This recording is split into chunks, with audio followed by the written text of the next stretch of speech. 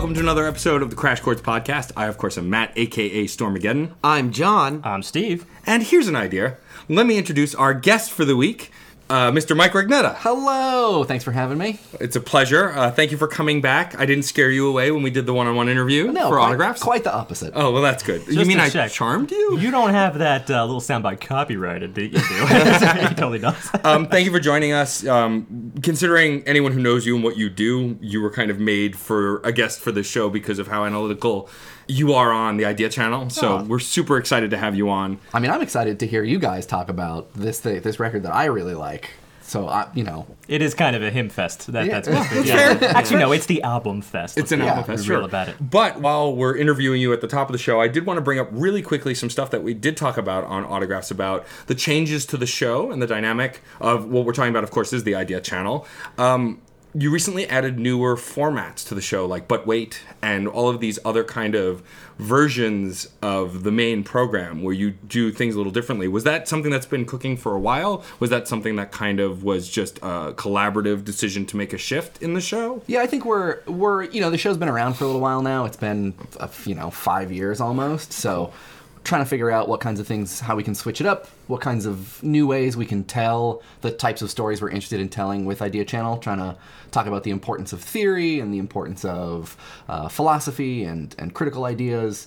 And so, yeah, I think those, things like But Wait, we have another thought experiment video in the works. We're doing a couple other new different types of formats just to see, throwing a bunch of spaghetti at the wall, see what sticks. Do you find that now when you're coming up with ideas or topics for the show that you want to see if they fit to a certain format, or does that come later? I think we probably try to fill. We start with format, and then try to fill that with a story or an idea. Okay. Less so coming up with an idea and then trying to figure out, what kind of format will suit it best. I think just because the way we do our production, it helps us to know what kind of beast we are making before we start making it.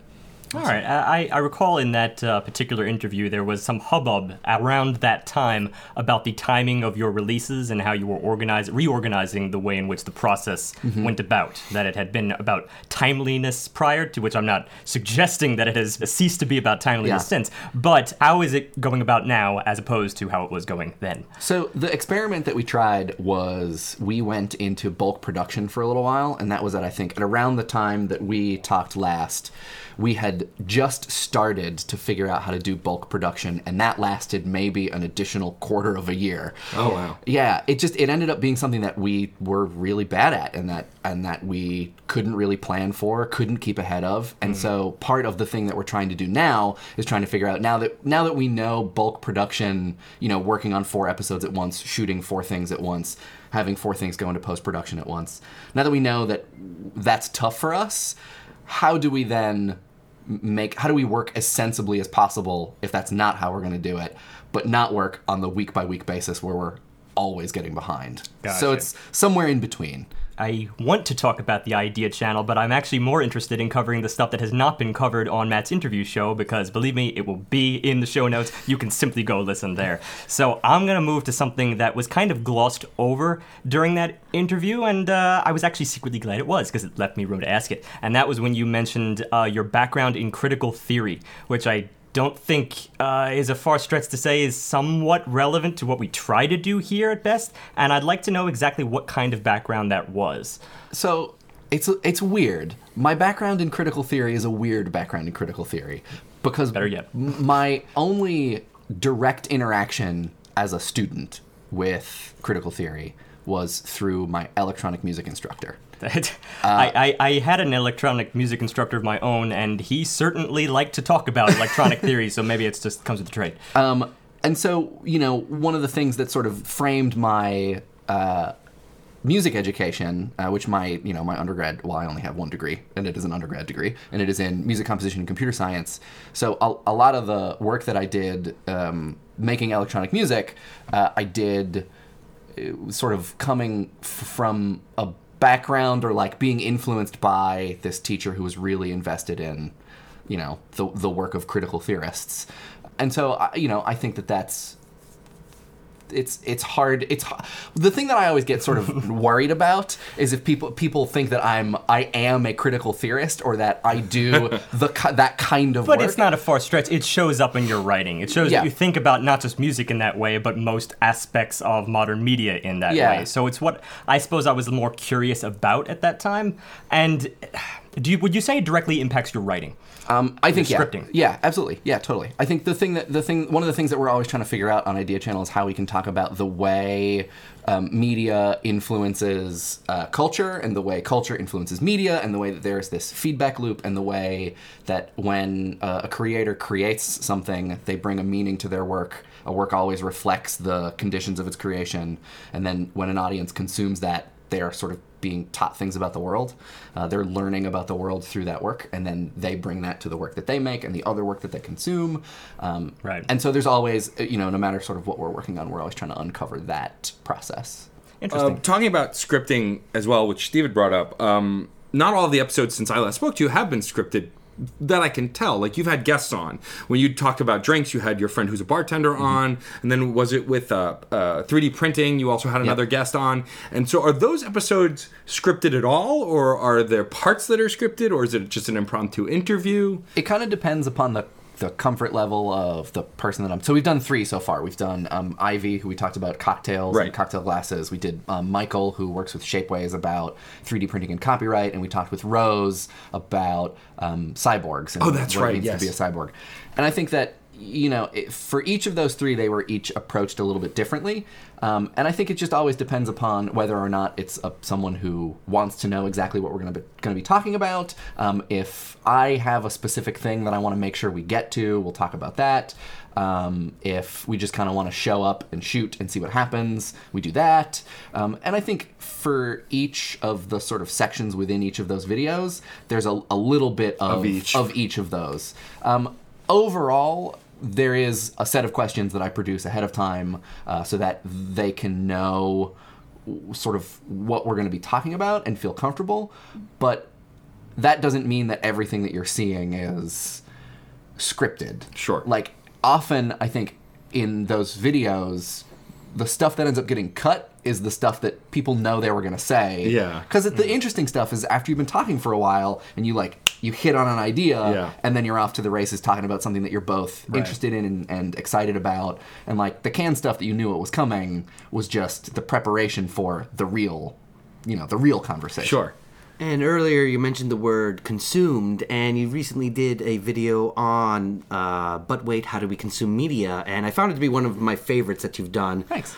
Only because I like the way it ended up being, just encoding art, decoding art, and then reproduction. And it led me to the question of, where did you find Stuart Hall, the author you drew from? Where did you find him? And more importantly, where do you get a lot of the information? Because I know you do a lot of research. You got to do a lot of research for some of these topics. Even the lighthearted topics that you were doing in the very early, like Super Mario, that's a lot of information you got to do. And I couldn't Google the heck out of him. I could not find any of his works. How do you find some of these places that you're pulling from? So Stuart Hall specifically is, I think, when you're like a cultural studies nerd, he's someone that you're going to study. He's not going to be at the level of like a Marshall McLuhan, who is himself a kind of weird, famous character. The kind of character we don't really have anymore, the famous media theorist. Mm-hmm. I mean, I guess we kind of have like Malcolm Gladwell, I guess, but it's not quite. It's not the same. Yeah, like we have Noam Chomsky, but that's the famous public intellectual. Well, one day we'll have Mike Rugnetta. Yeah, exactly. No. But Stuart Hall is someone who, if you're doing a course in college on media studies or cultural studies, he's someone that you're likely to come across. But I think that he doesn't get a lot of wide recognition because his publication history, as you've figured out, is almost non-existent. It's weird in book form, at least. You find like his essays in things. You find essay collections that he's edited and worked on. But yeah, he doesn't have a library in the way someone like a Marshall McLuhan does. So I had read a lot of his work just in passing, just throughout my academic and research career.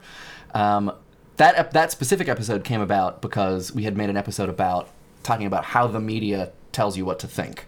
like how media Yeah, I remember that one. does opinion setting. And one of the responses to that episode from a couple commenters who write a lot of comments and who I respect and whose opinions are like really great. They tend to say really smart stuff. They were like, "Oh, you should talk about encoding and decoding at some point." And then some other people, unrelated, were like, it's weird that in this episode about how the media teaches you what to think, you never once confronted the media as consumable good metaphor and talked about how, and so I just happened to see those two comments next to one another and thought, those two together are an episode.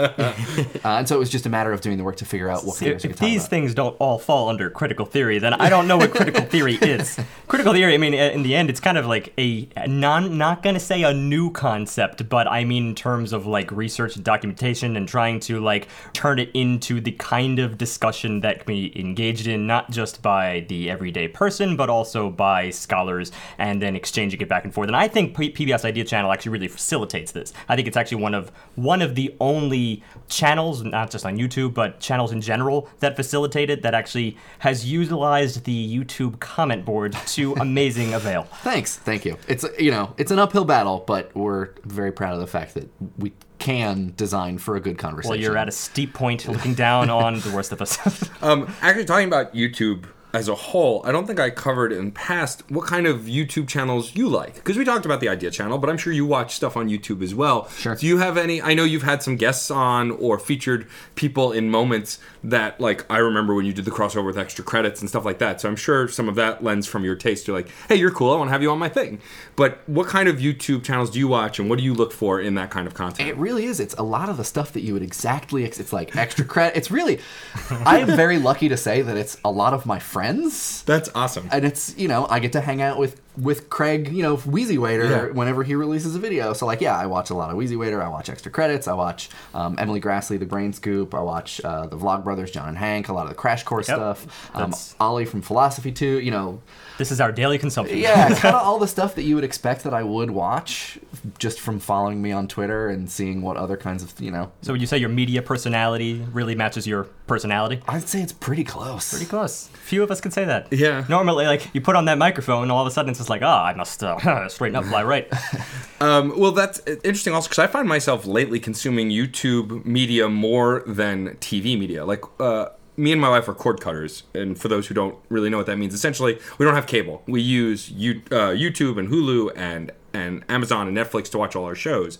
But I find I go to YouTube daily more than those other means. Do you find that you do that as well? That is my ideal situation to be in. But what tends to happen is I tend to go for a long time without watching YouTube and then spend a weekend or a half a week off catching up, because for work, for Idea Channel, and for Reasonably Sound, I have to watch TV and watch movies. Yeah. And so any watching that I do is going to be in the interest of that kind of stuff. I mean, any form of journalism, even if it's op-ed journalism, has to have a pretty well-rounded background, and I think that same should apply to any consumer. Wow, I feel like I'm using a faux pas now based on discussion and your video. It's not consumer, it's decoder. Decoder. As long as you don't say GIF or GIF, we're okay. That's fine. Let's not get started. Yeah, I know. I just read an article the other day that it refuses to die. Absolutely refuses to die. There was another YouTuber I watched who recently made that gift. I don't know if you're familiar with Matt Pat, who does game theory,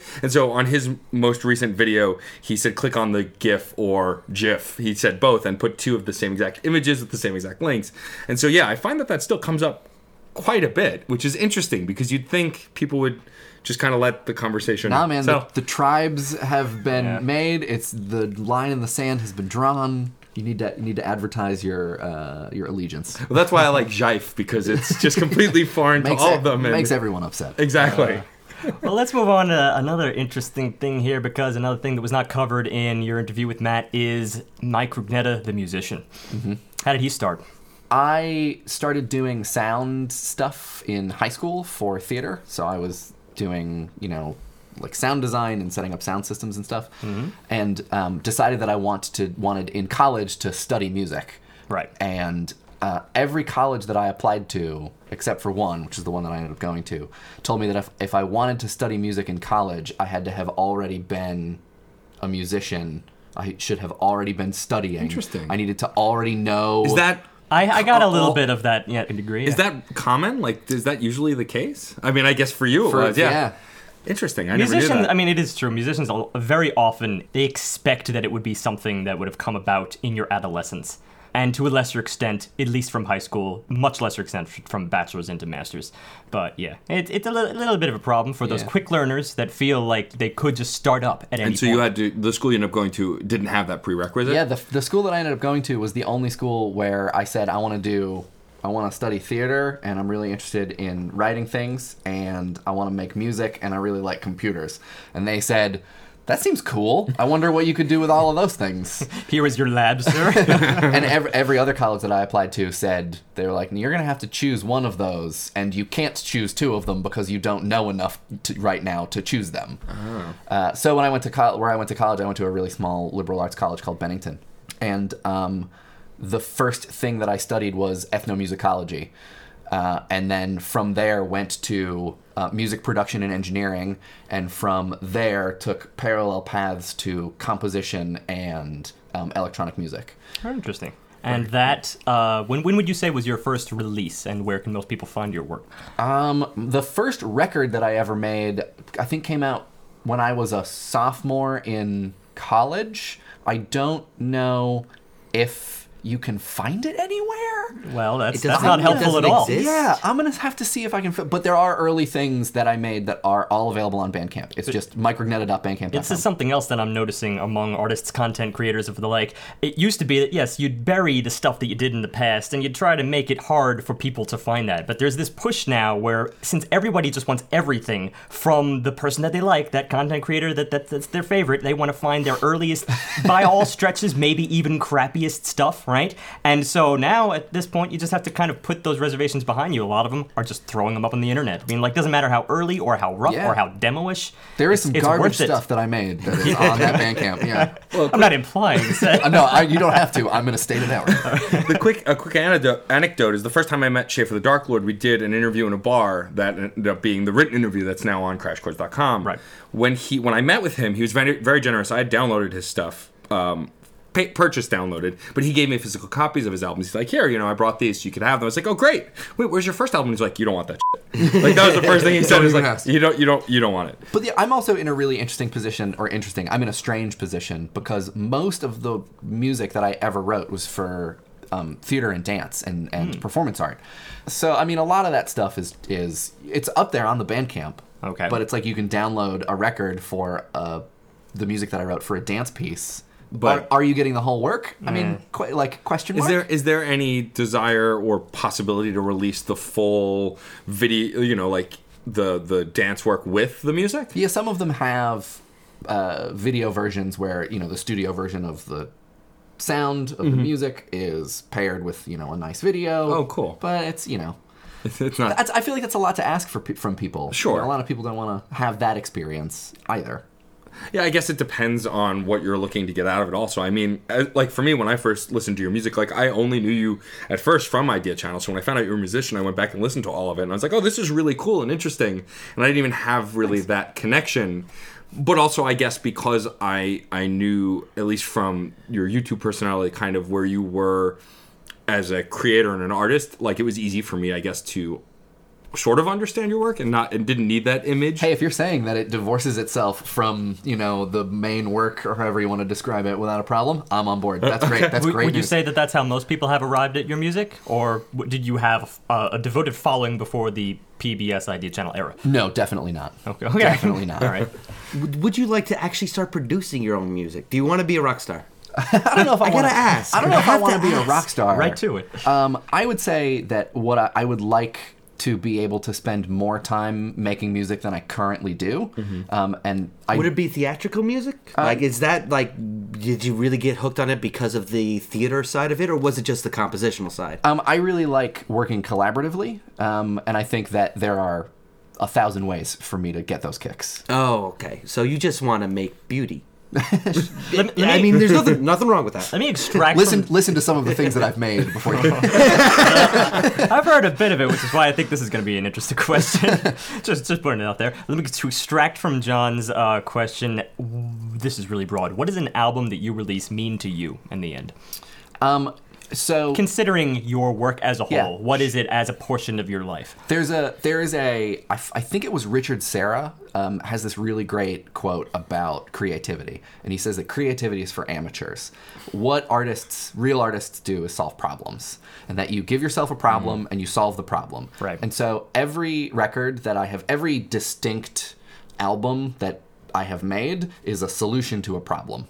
And sometimes I arrive at the solution in 4 tracks with 1 guitar, and sometimes it's a 90-minute dance piece with 5 performers, a choreographer, a lighting designer, and so that's another bigger problem. Well, I, unlike Matt, has not gone through your entire discography, but having listened only to a portion of it, and just having heard that quote right now, which I will be quoting probably for the next 100 years if I so live that long, but still, I think I'm going to listen to your discography now because I did it. I adore that. That's solving problems. I think a lot of it is also, I make things that a lot of people would not describe as enjoyable. Yeah. And I recognize that, and I think that the only way that I feel comfortable sort of defending it, like I think it's really pretty, but like you can have that argument with someone forever. Like, what is beauty, you guys? Here we go. Let's get started. We have that argument weekly. Yeah. No, but it does come down to problem solving in the end, and I think most of the artists that seem happiest in what they do are the people who enjoy that process really more than they enjoy any amount of feedback or, circulation, discussion surrounding their work. It's just them trying to solve the problem on their own terms, and though it may be entirely wrapped up in their own head at that point, I think it's up to us, people like us, like Crash Chords, Shameless Pitch, to try to unfold that and peel back the layers. But I do believe there should be a discussion concerning music based entirely on those grounds, because these are the kinds of artists we want in society, people that are problem solvers and not merely, creating simply to create, if that makes any sense. Yeah. I'm not putting that down entirely, but I think the logical problem solving aspect is what has given us some of the most interesting works. Yeah, I mean, That was a little bit of a soapbox moment, I'm sorry. It's fine. Going back to something we did talk about on our last interview, which if you haven't heard is Crash Chords Autographs, and Mike Rignetto was a guest. I believe it was over the summer. Can't remember the dates of the Episode 43? It could be. That sounds sounds- correct. that Sounds correct. That We'll does- all believe it. I only right know this time? Crash Chords podcast. Yeah, I've I not know. shifted over to Yeah. memorize autographs. But Good job, we Matt. talked about your podcast, Reasonably Sound, which I am a fan of. And you've had, since we last talked, kind of a mini-sode, like a here's the thing, because I'm still working on figuring out where it's going.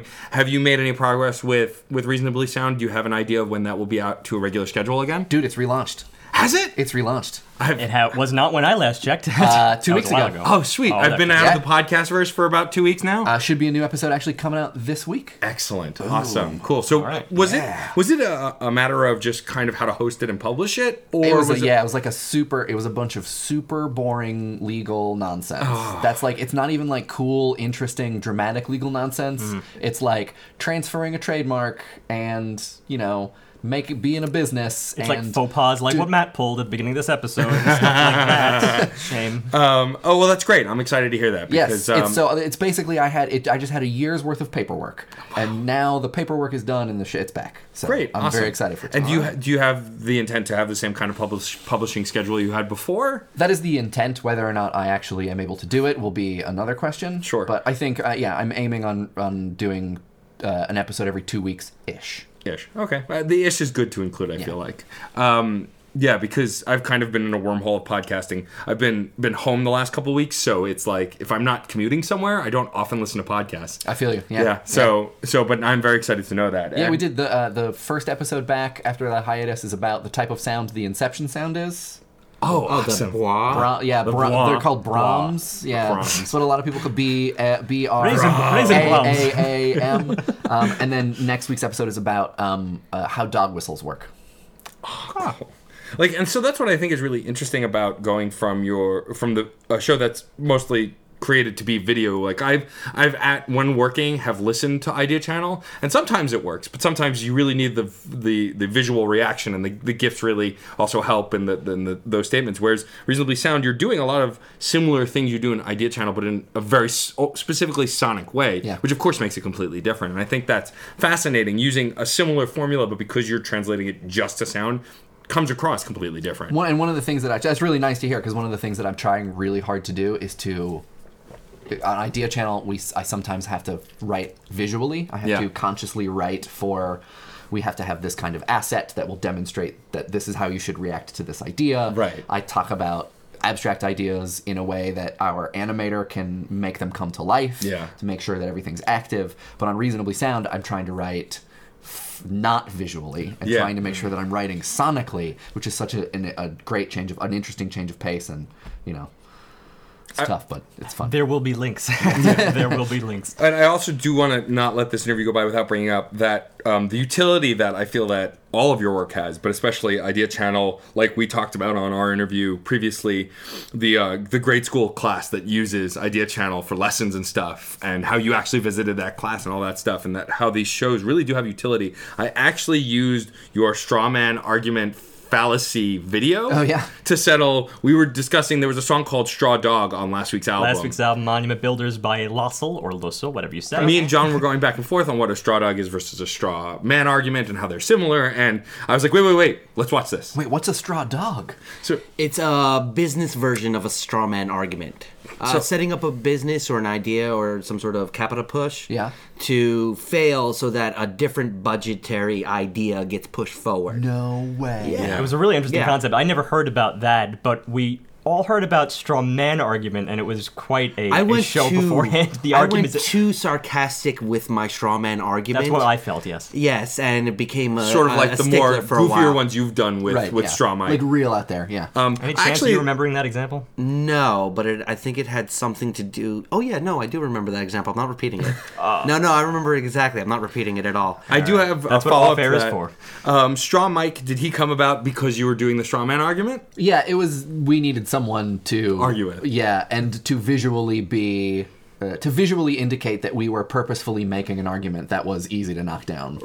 Yeah. Because I think a lot of people bring him back though. That is a very useful tool. He came back really briefly. We recently did a fallacies episode for the election cycle. Yeah. And there was a sort of more designy version of him that popped up for a second. Yeah. You know what you should make? You should make another YouTube channel called the GBS Idea Channel, and you should just fill it with a lot of crap, and then on your channel you should talk about how crappy it is. You now have a straw dog. Yeah. Ooh. We've talked about doing Bad Idea Channel, like spinning up a new Bad Idea Channel for like an April Fool's joke or something. That was a better name. Maybe this is. That would be great. Well, I liked your April Fool's joke. What was it, this year that you did the perfume? Was it a cologne commercial? Yes. Which was just like, it was absolutely those 90s to 2000s cologne commercials that you imagined, and it was well done. And I think we had a conversation about how it was almost impossible for you to get through some of the lines without losing it. Very difficult. Do you find that happens, like you break during the show when making examples?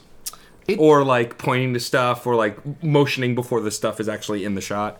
Before we shoot, I tend to have rehearsed a script several times over, so I've gotten most of the giggles out. Yeah. There have been a few notable exceptions, like we recently did an episode that was a script that was written by an AI.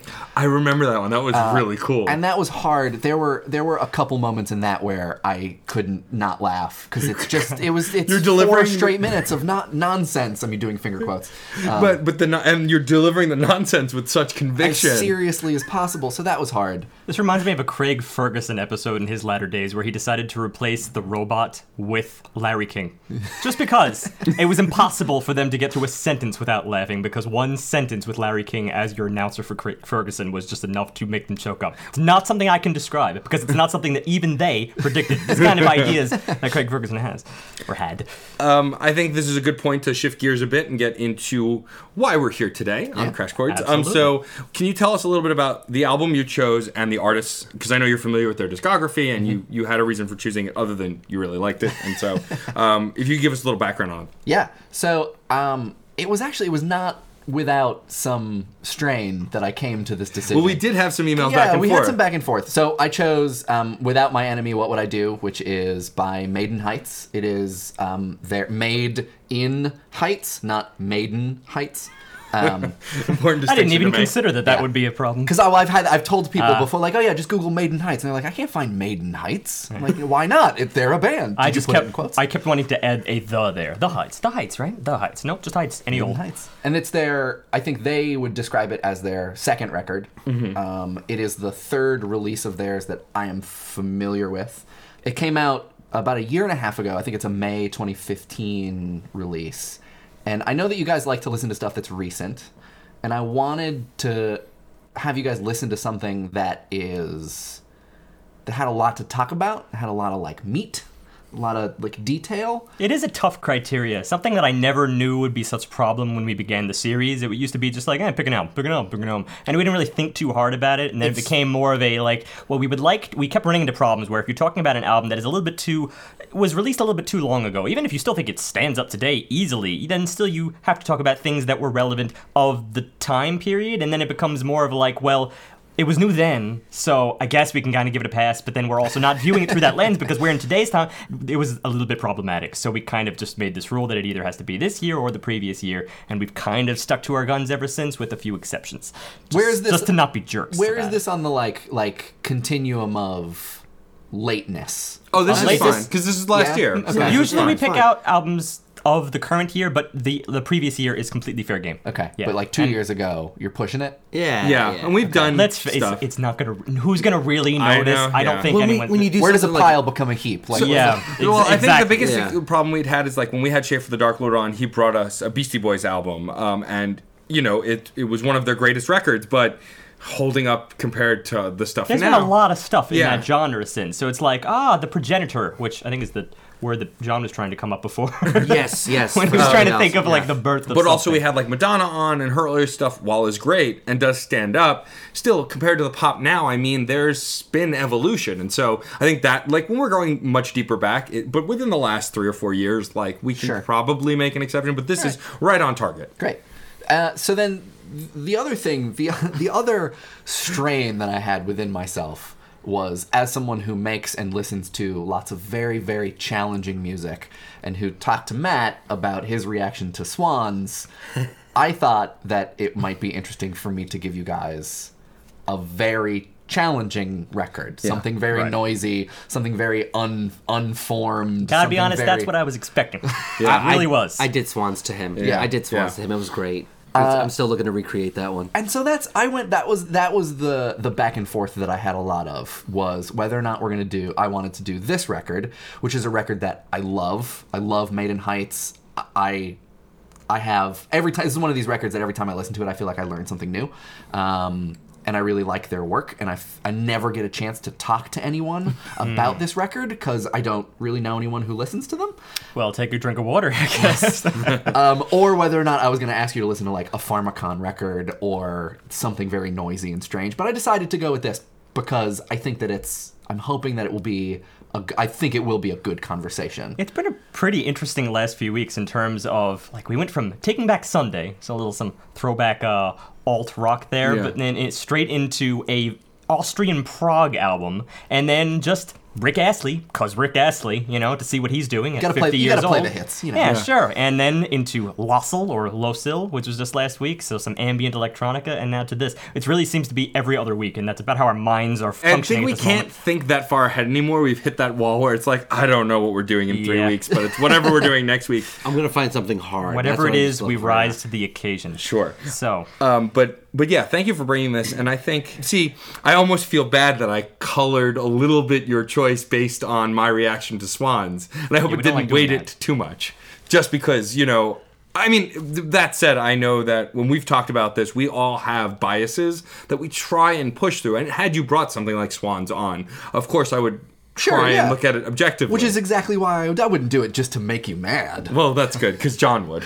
all right. Well, let's dive in here. First of all, this is the project of Sabzi and Kelsey Bulkin, is that correct? I think so, yes. yeah. He's a DJ / producer. He's done other things, other projects with lots of different people, but together they are Maiden Heights. And I think that the producer here definitely has a unique flavor, and sometimes I think it's hard for a DJ to create identity and create flavor, seeing as their work is so kind of just used en masse. And so I mean, it depends on the DJ for sure. Yeah. But I mean, it's not, I think, completely unheard of to say that DJs, especially in dance music and popular culture, kind of have their hands in a little bit of everything, but leans towards pop. I also don't. I'm not sure that I'm like 1,000% confident that I would describe Sabzi as a DJ. Like, I know that he makes his history is in hip hop. You know, he had a lot of hip hop projects in Seattle. Right. Came to New York, worked on some hip hop stuff, and I think still like he has solo records that are. So he has hip-hop roots, but you hip-hop-y. would just say he's a producer. Producer, just a producer, yeah, music electronic composer, and then just keep it that broad so as not to...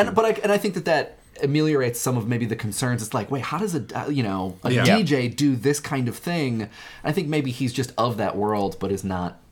He does. So there's some wiki noises. Yeah. But They're thrown in just to show where he kind of comes from, but yeah, I think it's more his identity is a sonic identity. And rhythmic identities are actually more difficult to cultivate, and that's, I think, really what comes up in droves on this album. So let's begin with track 1, Death. Awful cheery way to start the record. Awful cheery. But it also is. Isn't it? Yeah, I mean, I know what to say. I I feel like I've made that argument, but I have no context at this point. there's I think of the first part of this song where like Kelsey laughs and then Yes. talks about how she was smiling too big to sing, and then we get into Right. the actual track is like a great throat clearing kind Yeah. of moment. No, I was gonna breeze past the opening sound bites, but I probably shouldn't, because it does have that opening bit of laughter, and then suddenly there's a sudden clip to a quick acoustic guitar bit. All happens in the blink of an eye before suddenly you get your chords. Now, we can come back to those opening sound bites if you want to make your argument here, but I want to get out something on these opening chords. Just a brief progression rant. It's 4-chord progression, often looped throughout, and this album is not past doing that. It's A major 7, A major 9th, just to add the one little note at the top, G sharp minor, that's your 5-chord, but first inversion, and then C sharp minor, we resolve to minor 1, and we go around again, starting at A major 7. And that little transition right there, from the C sharp minor to the A major 7, is the same as just throwing a little A at the bottom for C sharp minor. So again, it's just small little modifications to these chords. So in total, it's 6 major 7, 6 major 9th, 5 first inversion, and minor 1, which paired with the synth, alright, it's grand and all that, but it wasn't yet enough to lure me in at the start of this album. I guess because the progression was a little too cadence-based. But then the beat that follows it was enough to really lift my eyebrow, because it was actually a close, contained, closed-in nature. Something to the percussion felt like it was very isolated and like wood blocks in a soundproof booth with no reverb after effects whatsoever. In fact, all the percussion on this album is pretty angular to me, and I do think, to spin it around, it contrasts pretty well with the sweeping nature of that synth. Yeah, and to go back to what Mike was talking about with that introduction moment, I like sound bites like that on albums because to me, I'm a behind the scenes junkie. Like, I used to love to watch behind the music because I like knowing how things are made. And so those brief moments, you get so much just of personality out of that moment just because she says something, she giggles, and it goes. And I like that. It's like a peek at how it works before we get something that almost seems completely unrelated to that moment. Which is why it was weird to look back at it in retrospect, because I had been taken on a little bit of a roller coaster there, where it's just like, oh, what's this? Oh, this is going to be one of those works where there's going to be cut and splice every 5 seconds or 2 seconds. I don't know if you ever heard the band or the artist Prefuse 73. Yeah. Yep. Like, that's what his kind of stuff is, and that's kind of what I expected from this, just based on those 5 seconds. But then all of a sudden you're like, oh, 4-chord progression.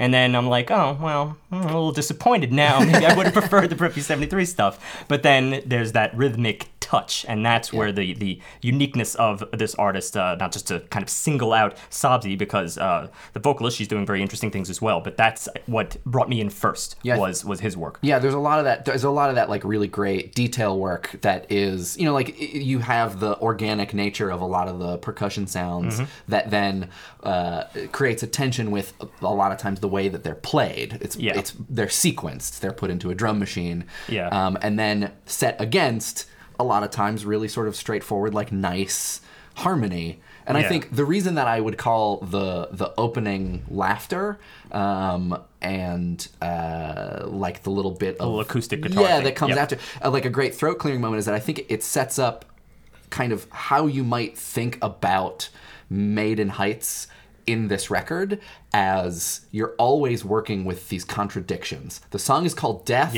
and it starts with laughter. Right? Right. And also, there's something that I want to bring up in retrospect before it gets too far pushed in the distance, and that is the album cover. Because we always like to say a little thing about the album cover, even though sometimes we fail at that. But there is this album cover of just it looks like a wreath of just made of flowers. So at the outset, it's pretty pleasing. It's kind of a warm and inviting feeling. You have that contradiction too. Then all of a sudden, something called Death. And obviously the lyrics here, I don't know if death is exactly, it's not like the act of dying, but a kind of like, I guess, emotional emptiness inside. Let me just read the beginning before I describe it musically. Felt it rush like a hush in the attic. You could see me blush when I tell you all about it. In a moment hit the switch, then a moment in the dark, then a moment so pervasive it was breaking us apart. The galaxy is spreading like a rumor in your jaw. Better keep your planet spinning, better keep the motive tall. There's time inside my tears making diamonds on the wall. Heavy forest, summer nights, I confess that I'm a lightweight. It really has a nice cadence to it, but there's obvious emptiness there. This is the end of a relationship. It's an emotional vacancy inside. There's something missing in her life, but yet it still works interestingly with those contradictions. And her vocals are so sweet and summery, even. Like, it's a weaker level. It's not really belting forward. And we do get that actually in the second verse, where she definitely gains a little bit of force, a little bit of emotion, trying to not belt, but trying to really impart meaning in these words in that second verse. But the first verse, because it's so low key and because it's being I guess, curtailed with the tempo. It's not really standing outside the tempo. It's not really standing outside any of the instrumentation that's going on. It's just, it flows along with you. You're getting very broad brushstrokes with it. That's because it's an almost rap. Like, she starts off fairly monotone. It's a little more rigid, but also a little more melodic. Like, she stays very close to that C-sharp minor key that I said in the beginning. Like, very often she's just repeating the same note over and over and over. In fact, she stays so close to just that note for the majority of the first verse, and it throws in the beat in there too. But then, in the line, heavy forest summer night, I confess that I'm a lightweight, then that's when we really start to feel the melody here. The following lines come across to me as absolutely gorgeous, because she's made us desperate for just that interval of a fifth, because fate is rolling up, and every single time she goes through that word up is always up a fifth, and it's just it was just, she made me desperate for an interval, I love that kind of manipulation with your expectations. And then we start getting piano touches on top of this, just little flourishes along the keys that start adding a little bit of color, but still not letting her vocals really take center stage. It's more like they're playing off just the idea of being soothing, especially when the hook shows up. And the hook is almost like an anti-hook. It's not really being forced. She goes even background. She starts not slurring, but letting every word sort of bleed into one another and really just going soft on the melody, soft on the scale, so that it's literally a breeze going past your ears. Mm-hmm. And it's actually something that I've neglected to mention. You brought up the piano. The piano actually arrived at the same exact time as her vocals arrived, and it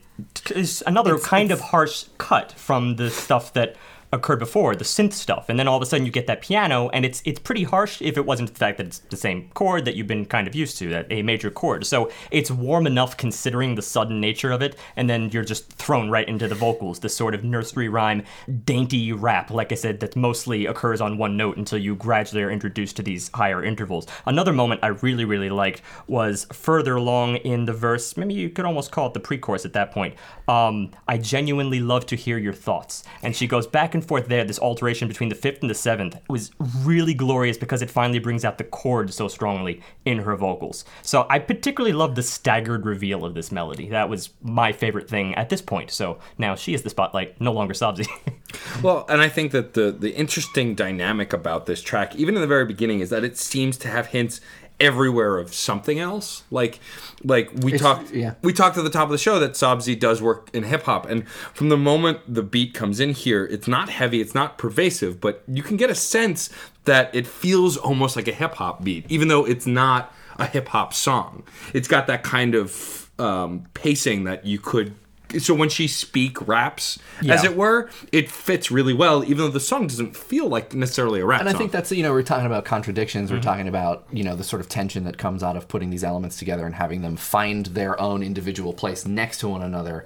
That, like, that's, I think, one of the ones that you see throughout the whole record that always is really meaningful. Like, how exactly she is delivering in response to the music that Sabzi has written. Yeah. That, like, is it, how singy is this? What kind of singy is it? How rappy is it? Yeah. And the point in which you're like, oh, this is sort of a run-of-the-mill pop song song. for the Yeah. moment, but then all of a sudden there's something that enters in there to kind of throw you more toward the electronica side, more Yeah. toward the experimental edge of it without crossing the threshold. Or, like, even those moments where you're like, oh, now she is just rapping. Yeah, exactly.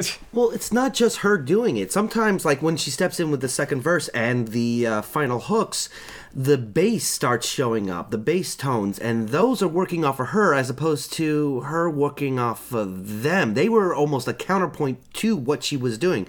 Because by the time that second verse steps in, and towards the end of it when she says, "But I'm alive, yes, I am alive," and she takes that A and goes, live. Yeah. It's just, everything that's working alongside of her is almost being defeated by that. And that's where she flips the emotion, where she flips the persona that we got in that first verse and that hook, where you actually start seeing the identity of the character.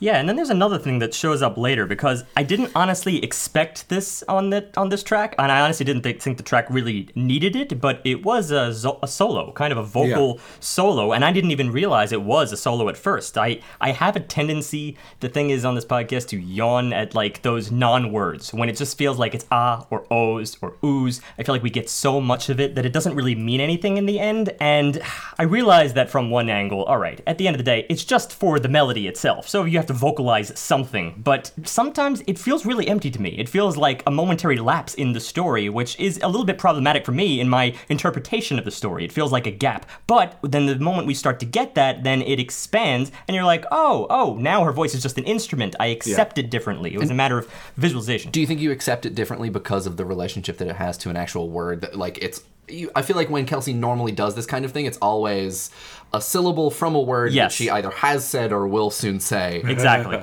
Yeah, I think connecting yeah. it to that narrative, finger quotes, because narrative isn't something that we get clear pictures of at every point in this album, but Right. for sure here, it's definitely that, at least the story she's telling here, it is connected to it, where it's not just like ooh, ooh, ooh, randomly in the middle of a song. But I might amend it to say that I accept it differently because now her voice is not just an instrumental, but a soloing instrument. Sure. And I feel that differently than when it's simply like a hook. Hooks, when they're very brief, sometimes feel very meaningless to me. And so there's not a lot of fluff on this album, and I think that is really a perk, really, in any pop album, frankly, for me. I don't want to talk about every single detail that we're eventually going to get to in the record, just in the first I know, track. But I it's feel tough. like this is a really good place to talk about, like, how that might relate to some of their work that came before this record. Absolutely. Because one of the things that I think they did a lot of on their previous two releases is to play with the tension of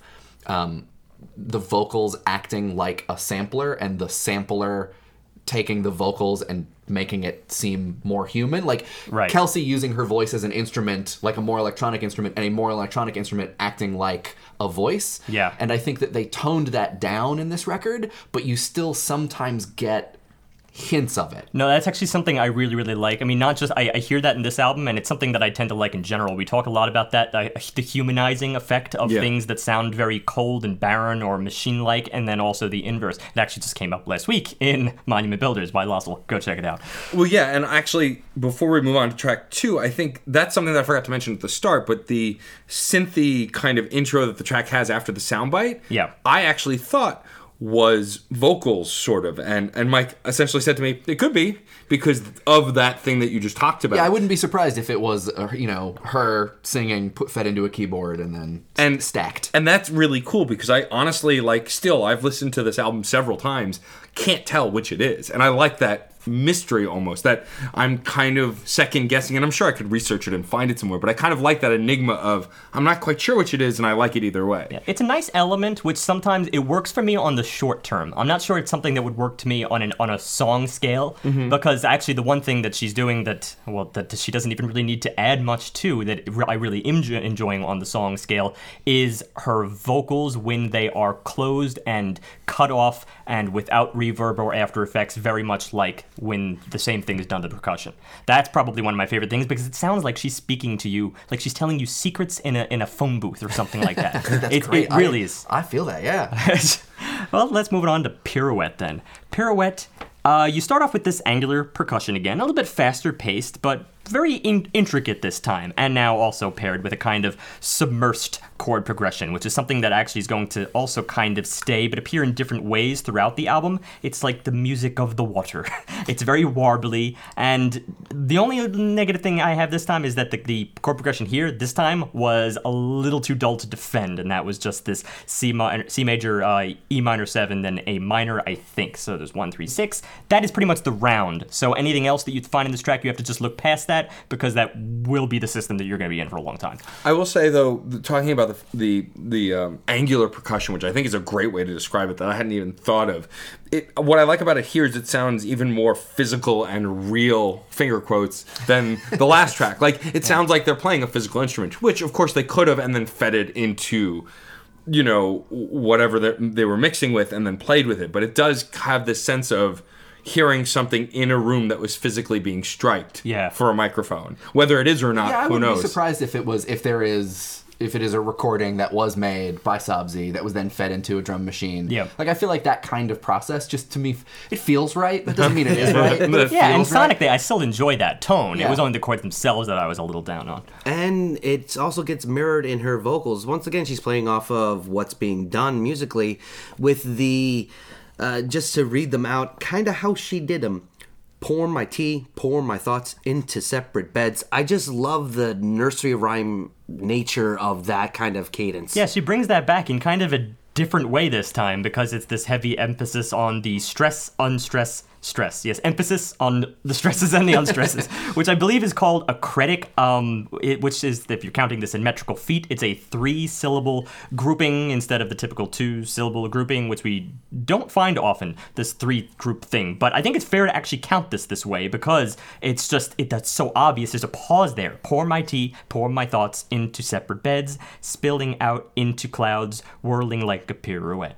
Little added thing at the end there, but still, that's generally what you get. And it is kind of easy to get wrapped up in that. It makes you, it's like a little bit of a blanket, a melodic blanket. Yeah, she had me wrapped around her finger right there. Like, from the get-go. No, I love just the enunciation. I love everything she's doing with her vocals, and I love how it is working with this change up to the rhythm, with the change up to the sonic scene that was being developed. It does feel like she's really feeding off of the ideas. So I don't even know if maybe the words came first, but it feels like the music was really designed first, and she was just like, well, this works, let's go with it. Let me see if I could get this down to it. It felt like just a natural progression of what the rhythm was doing. That's interesting. I wonder, one of the details that I really like about this track is that I think it's in the first verse, she sort of like steps on her own lines a little bit. Like, she's not done singing the last word of one line before she starts singing the first word of the next line. And they overlap just enough. And that's why I think the words came first, because sometimes there's like a little bit of an extra syllable or two floating around. So she's got to like curtail it, fit it in there, or maybe let it bleed over into the next piece. But man, that little bit of tension is so good. Well, yeah, I think it's what makes her voice stand out. And I also like when she doubles her voice. Like in the choruses on this track, you get the doubling, and it has a bit of the reverb. Even, but what's interesting is it is a lot more ethereal. It's actually contrasting to what I described before. It's not closed in. It's much grander. And what I can't tell though is if it sounds like it's reverbing because of just the doubling, or if it's actually got reverb reverb on top of it. I think it may be both. And that's what's really interesting, because it makes her vocals sound even more musical, like an instrument, in a different way. Like, instead, it's less about the cadence matching up with the instruments, and here it's just the delivery itself. The lyrics are, if I ever let you down, if I ever let you down, right? Yeah. And I actually, despite everything I said about the verse, I think actually this was my favorite part. Because again, you can kind of dismiss the verse. I know you shouldn't, but sometimes I can. You're like, Don't do that. Don't dismiss the verse. I'm sorry, I have to. No, it's not that simple, because I do like the nursery rhyme nature of it, but sometimes it's like, that isn't as much melody to me. It's a little bit more poetry based, so all right, if that's where you prefer to be, then I guess then you're going to like the verse more. But I really like filled out melodies, and there was something as simple as the chorus is. I really, really like that, utilizing the same stress, but this time in melodic fashion. If I ever let you down, then taking the higher note on the next let. If I ever let you down. And I like that chorus is actually seemingly an incomplete thought. And it's repeated, and you could argue that it does connect to the bridge and it does connect to the verses a little, but isolating it is an incomplete thought. And you have to wonder, like, where her headspace is, either when she wrote it or when she's singing it. And I think that's also really interesting. But the chorus, I'm on the absolute opposite side of the fence. I was hypnotized by the meter of the verses and the pre-choruses. I was enthralled with the poetry that was going on. The chorus broke it up for me, and it removed me from just hanging on every little syllable. The wash of it, yes, I'm not going to deny how beautiful it is, but it hurt the other stuff. You know what? And that was the problem. If the argument comes down to which is more innovative, easily the verse. And I agree with that 100%. I agree. I also agree with that, but I also think when I'm walking around, like, what of part of this song am I humming to myself? And it is definitely the chorus. Like, that's it. It has a mantra-like quality to it that I just find myself, like, I'm in the park, like, if I ever let you down. Like, it's for whatever, like... We chose a different let, I noticed.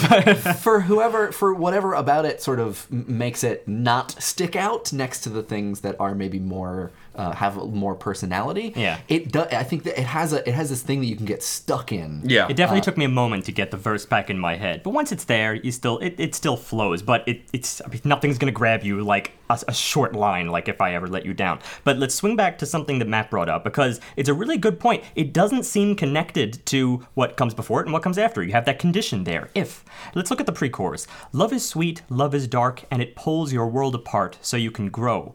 Now I see perfectly, oh how it's clear, what I needed the most was you here. Enter chorus, if I ever let you down, if I ever let you down.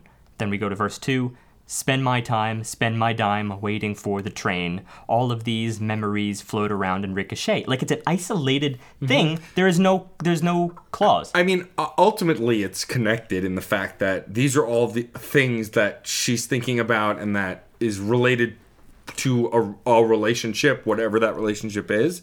And so they are both connected to that relationship, but there is that's the go-between. There's no direct connection between them, which is interesting. It's more of a grammatical thing in the end. And yes, that is really anal. I'm gonna admit. I think that when I think about this record, I think of a kind of hazy picture. Yeah. There's something about this record that I think once you start getting to the deep details, it actually loses focus. Like, by trying to focus on it, you lose a little bit of focus. And I find trying to figure out what the lyrics are, what she's trying to get at, like what the story is being told, that like the most useful strokes are the broad strokes, which I think is maybe kind of the thing that you're, it's like, oh, you could try to figure out how it connects, but the broader stroke is maybe more useful. And it actually does point to the fact that impulsivity, which is something that I feel like we often kind of pan on the podcast, it's like if something feels impulsive, then it would go against the quote that I said I was going to quote you on forever now, and that is that the thing solving problems has a certain logical nature to it. But yet here, I want to flip it around, because when the Sabzi as a producer is more impulsive, when she's more impulsive as a vocalist, those are the twinkles. That's the... There's the real gut. That's like the exactly. real, the heart. Actually, what you're describing is pointillism, which is point artwork. Where you get real close, you can see and when you view from afar, you get to the full picture. But I definitely see the imagery that you're going for with this, and I gotta say I agree pretty wholeheartedly with that, because not everything is perfect. It's with a rough, little- and there's diamonds in the rough, and that was what I stole before. That was the expression I was looking for. Let's Okay, find more there you diamonds. go. Let's find Yeah, more diamonds. Okay, I definitely. All right. All right. I'm sorry, I had to say it. Track 3, Murakami. All right, so out of the gate here, there's going to be something that's pretty obvious. We have that reversed part. We have that opening section that is It's completely clearly lyrics backwards. reversed, yeah. We did not do the work that maybe we should have, or No. maybe we shouldn't have. Exactly. That's what I came in and I said I didn't want to know what Is the being reverse said. And So I even felt so off the hook. So even if you had done it, I would have said, "Don't you dare tell me. I don't want to know." I was this close too, and I was just like, oh, come on. That's just too much If work. I had to bet, I would guess that it's part of the reversed. There's a sort of faster, more rappy. How many times am I going to say the word rappy section? Less verbose than hip hoppy. Yeah. So let's go with it. But despite that reversed section, because it kind of appears almost like the opening soundbite in the first track, like it's there and then it's gone, and you kind of just have to forget about it for the time being.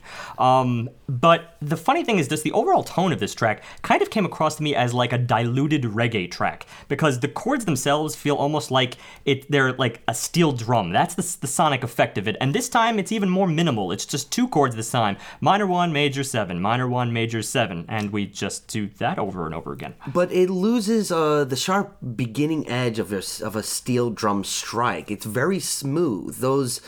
It's almost pipe-like. Yeah, the sanding down of those edges allows it to keep from being a harsh percussion, Well, and this is allows it what, to flow through everything. This was one of Morton Feldman's things when he would tell people to play piano as quietly as possible, because if you change the first 10 milliseconds of the attack of a sound, the human brain has a harder time figuring out what exactly the source is. Interesting. So I wonder if, it could, who knows, there could be some truth to that. Sabzi might have been like, okay, if we just change the steel drum, give it a slightly longer attack. I've been thinking about Morton Feldman recently. Hey, you never know. Yeah, this stuff makes its way. I would like to bring up an interesting question that I didn't bring up off air, but I need John to read the first verse first because I know he has it pulled up, and then I want to present a question to the group.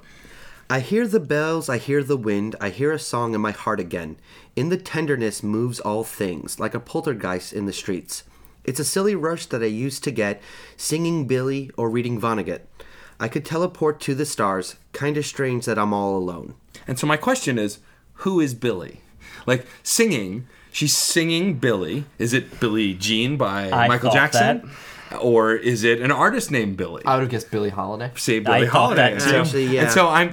What? Because of the era. But this you're is- focusing on the wrong part. No, I'm not. Vonnegut. No, Vonnegut. no. But I think this is actually something interesting and it's important in certain lyric writing that I really appreciate. And though it seems like a silly point, I do want to make it, is that kind of obscurity to a lyric. The fact that you don't finish exactly what it is allows people to ruminate, and it allows you to get invested in the narrative. And while, yes, of course, it's kind of silly to argue what she's Well, I mean, not referring to. that the references necessarily are obscure, but why bring them up? Why in Right. this instance? Why them? Right. And so I think it's really interesting that she lets us decide what Billy is. Well, it's a great stage set. Like, I don't know how you guys read this, but I read this as like she is literally reading. Yeah. She has a book open. She's, like on the couch.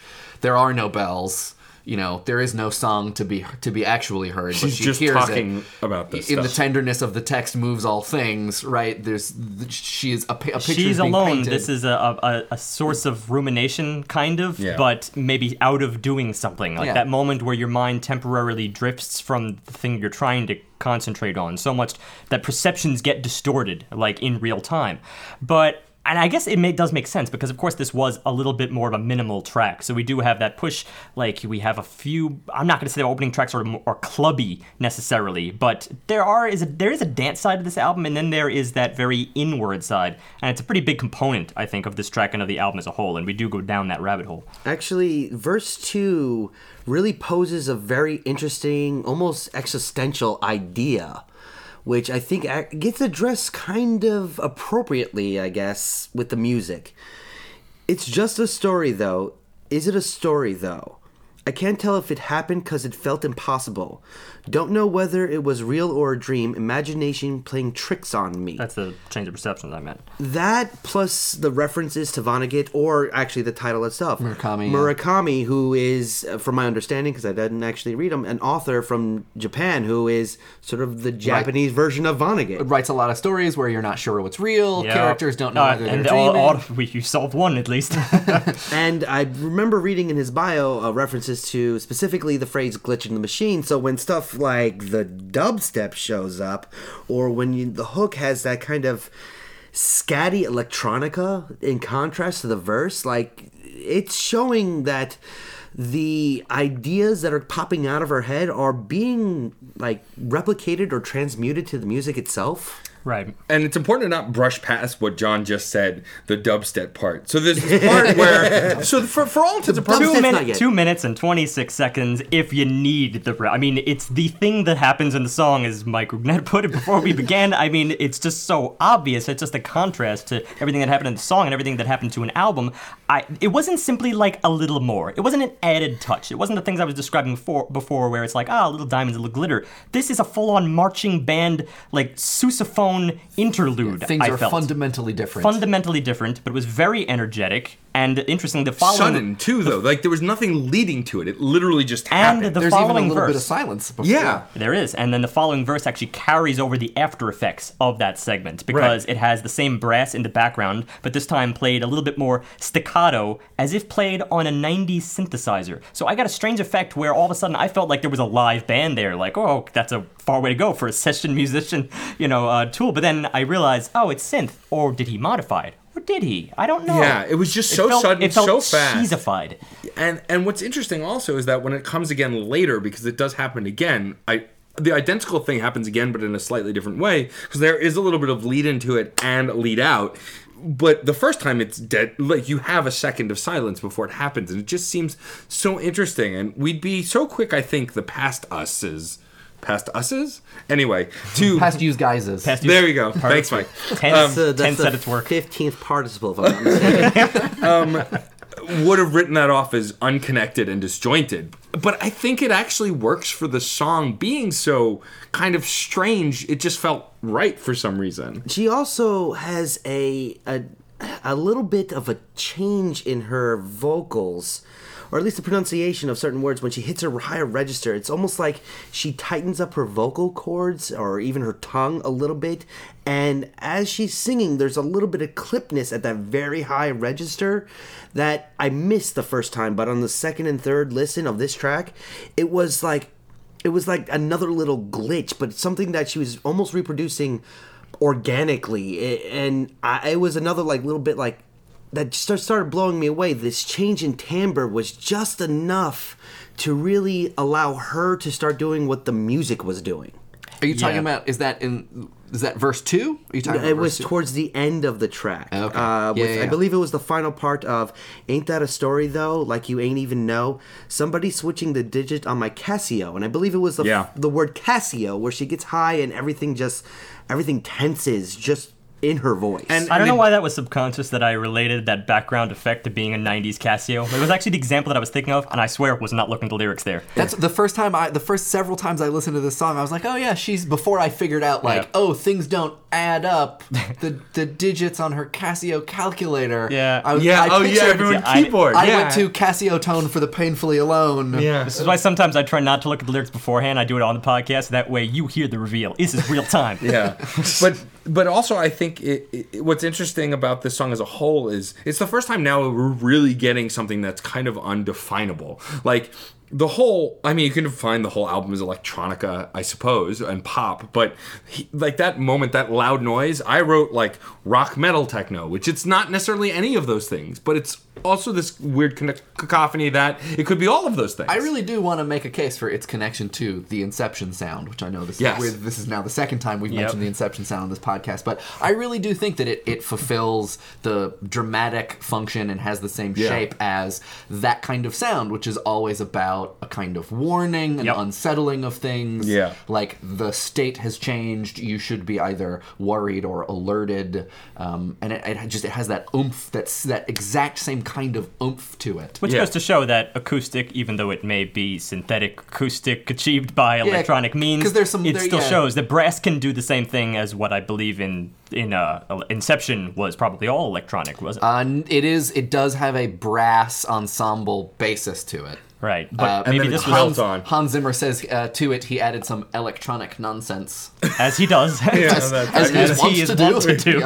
Yeah. And before we wrap up this track, we should also mention that, like we had the reverse vocals in the beginning and then some Japanese during the track, there's female Japanese during the track and then male Japanese at the end of the track, which of course we also didn't do the homework and look up what they were saying. But I mean, I would like to think they're quoting Murakami, but we don't actually know that. But I think it's interesting also to mention that I like when foreign languages are used in a song and I don't bother to look up what it means. It is interesting to mention that you like that. I can consider it instrumentation in a way that, like, for a very long time when I liked Rammstein, I just heard angry, loud lyrics. I didn't know what they were singing about. Yeah. It added to more of the instrumentation of that heavy industrial rock music instead of being something that I had to figure out. There will always be intrigue for us stupid Americans that do not speak more than 2 languages, at least most of us. So then we hear it as instrumentation, we hear it more as texture than we do another language, and frankly, I would relate that exact mystique to the same kind of mystique that we feel during the backwards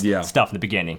Because it's essentially a foreign language. To our audience, we're not meant to get it right away unless you do the research after the fact. And I think, correct me if I'm wrong, but I think that this is the first track that we see 2 things that come up again and again in the or not again and again, but at other times in the record, which is, I think this is our first record scratch. Yes. We have a record scratch in here, Some DJ proof now. which is a thing that I normally dislike.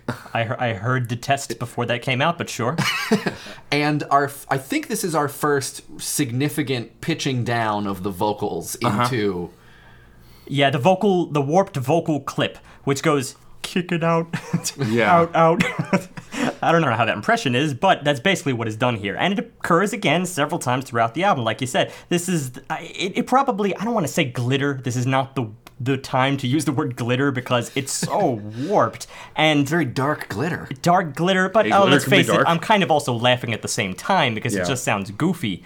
It's not just warped. It actually sounds like someone is turning down the pitch. Like maybe it's her. Maybe it's a female volume, but it's turned down to sound like she's now a baritone. Well, I think, and at the end of the track, you do get that doubled, like Kelsey singing at normal register, and then the pitched down happening at the same time. And that's a thing that there'll be more of later. Absolutely. Which I believe happens in the next track, Mantis.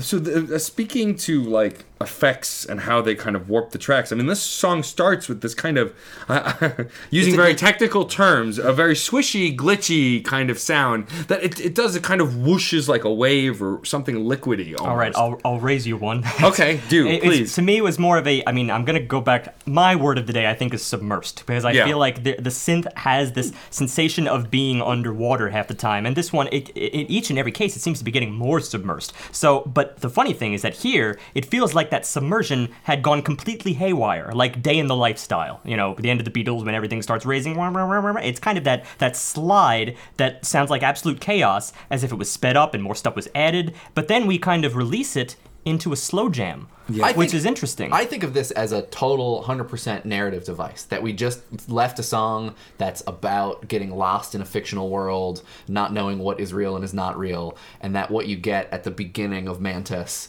is you're like emerging out of the fictional world back into, here's the record. Well, then let's look at the lyrics on that exact comment. Don't worry about my broken heart, worry about my broken heart.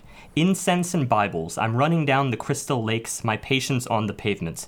Pour my lament out in porcelain, crowd my thoughts with love. Don't worry about my broken heart in my chest, wherein my best colors bleed out all my fragile parts. You want to fight the craze, I want to rise to lift this weight.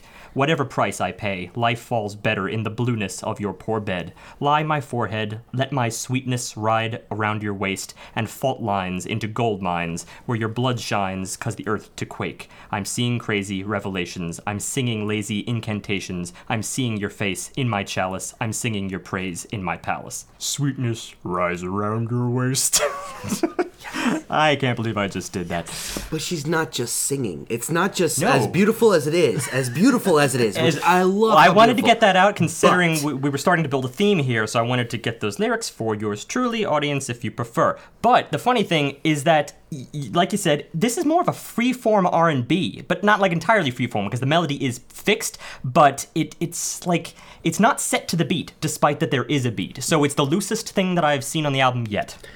And there is so much just awesomeness in certain little bits of what gets sung, because there is a artistic texture that gets thrown on some of these lines, like the line, "Crowd my thoughts with love, don't worry about my broken heart," or "Let my sweetness ride around your waist." Because what happens there is there's a harmony, but it is a antithesis harmony. It is the opposite of harmony, because she gets doubled by a downturn, like, demon voice, which is just there in the briefest of moments. A line here, sometimes just a word or a couple of syllables ending on a word that adds that glitchiness we got in the previous track. It shows up so heavily here, and it shows like a deep, dark undercurrent to all these thoughts. It's like this album's version of the T-Pain microphone. They use it as needed. It's there, obviously it's not the same voice at all, but it's like, it's But- that go-to thing. It's the only vocalizer effect that seems to be used. But it's not just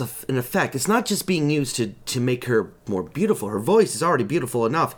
It adds a layer to the story that she's trying to tell that is just fascinating. That there is a split personality showing up, a manic side to this depression that just pokes through every once in a while. Because it's adding a drama, and like Mike brought that up earlier with some of the other parts that kind of ring out or that are sudden. Like this too is adding a kind of drama and a theatricality to the song. Yeah, I mean, but comically also, like John brought up off the air, it kind of sounds like the Satan voice from the old live Blink-182 records, like when they would be, "Hi kids, it's Satan." Like it has that kind of tone. I could do it. Hi kids, it's Satan. Like See? that kind of Exactly. like the Wanna- old wanna school, me up. that old like cheapo microphone, like the thing that makes you sound evil. But it doesn't sound as cheesy as that, but it's reminiscent of that, and it's just an interesting thing that I would not have predicted to hear. I think of it as being pretty vapor wavy. I Yeah. think of it as Yeah. as it's in that same like vernacular of who is ahead of who. Is the music setting the pace? Are the vocals setting the pace? Who's playing off? Which element is playing off of the other element?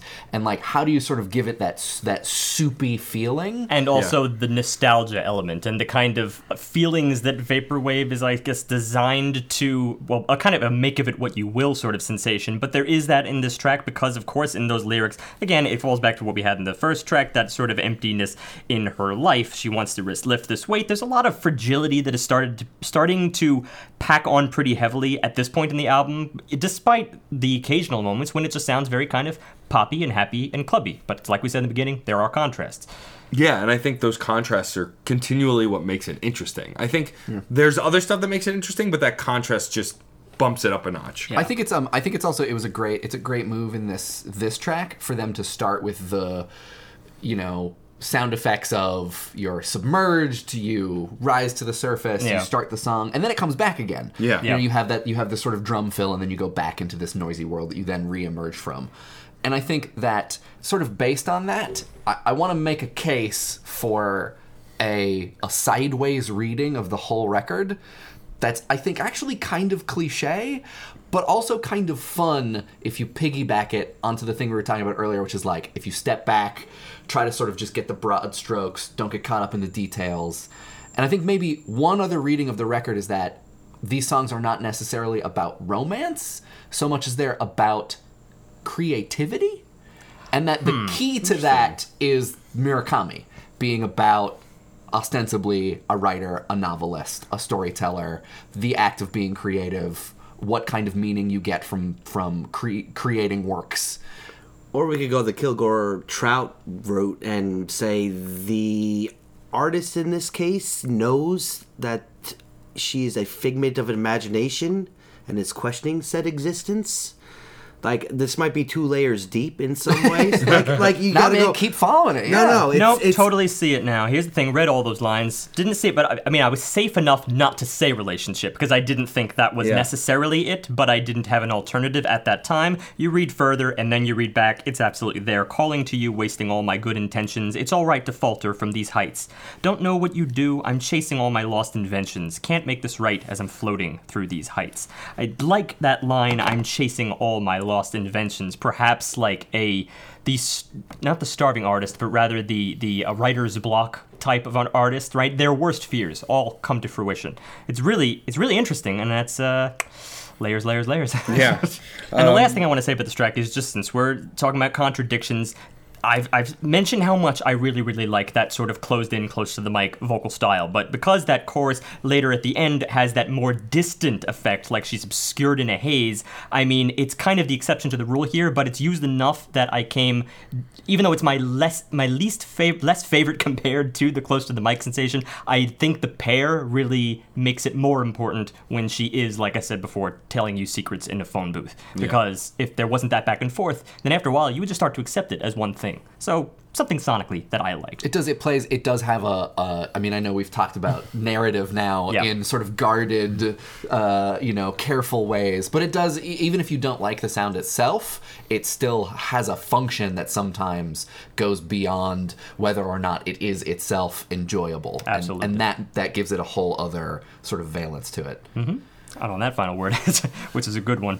Track 5, Panther. I'm getting tired of using the submersed feel, but it's totally relevant here. It's this wonky intro that actually segues into an electric guitar motif, but it's still like that electric guitar has, this time it's not the synth that has the submersed feel, it's that electric guitar that has it, which is kind of, again, a binding element for this album, but it has a pretty similar structure as the last track because it goes right into this kind of delicate slow dance again.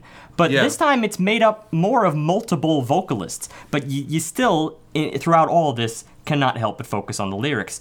Feel you get closer now, closer than you've been, but I need you in my arms, my eyes, my soul, my sunlit skies. Yeah, I need you in my arms now, closer than you've been. I need you in my life, my eyes, my soul, my sunlit skies. And the swell, the melodic swell on I need you in my life was...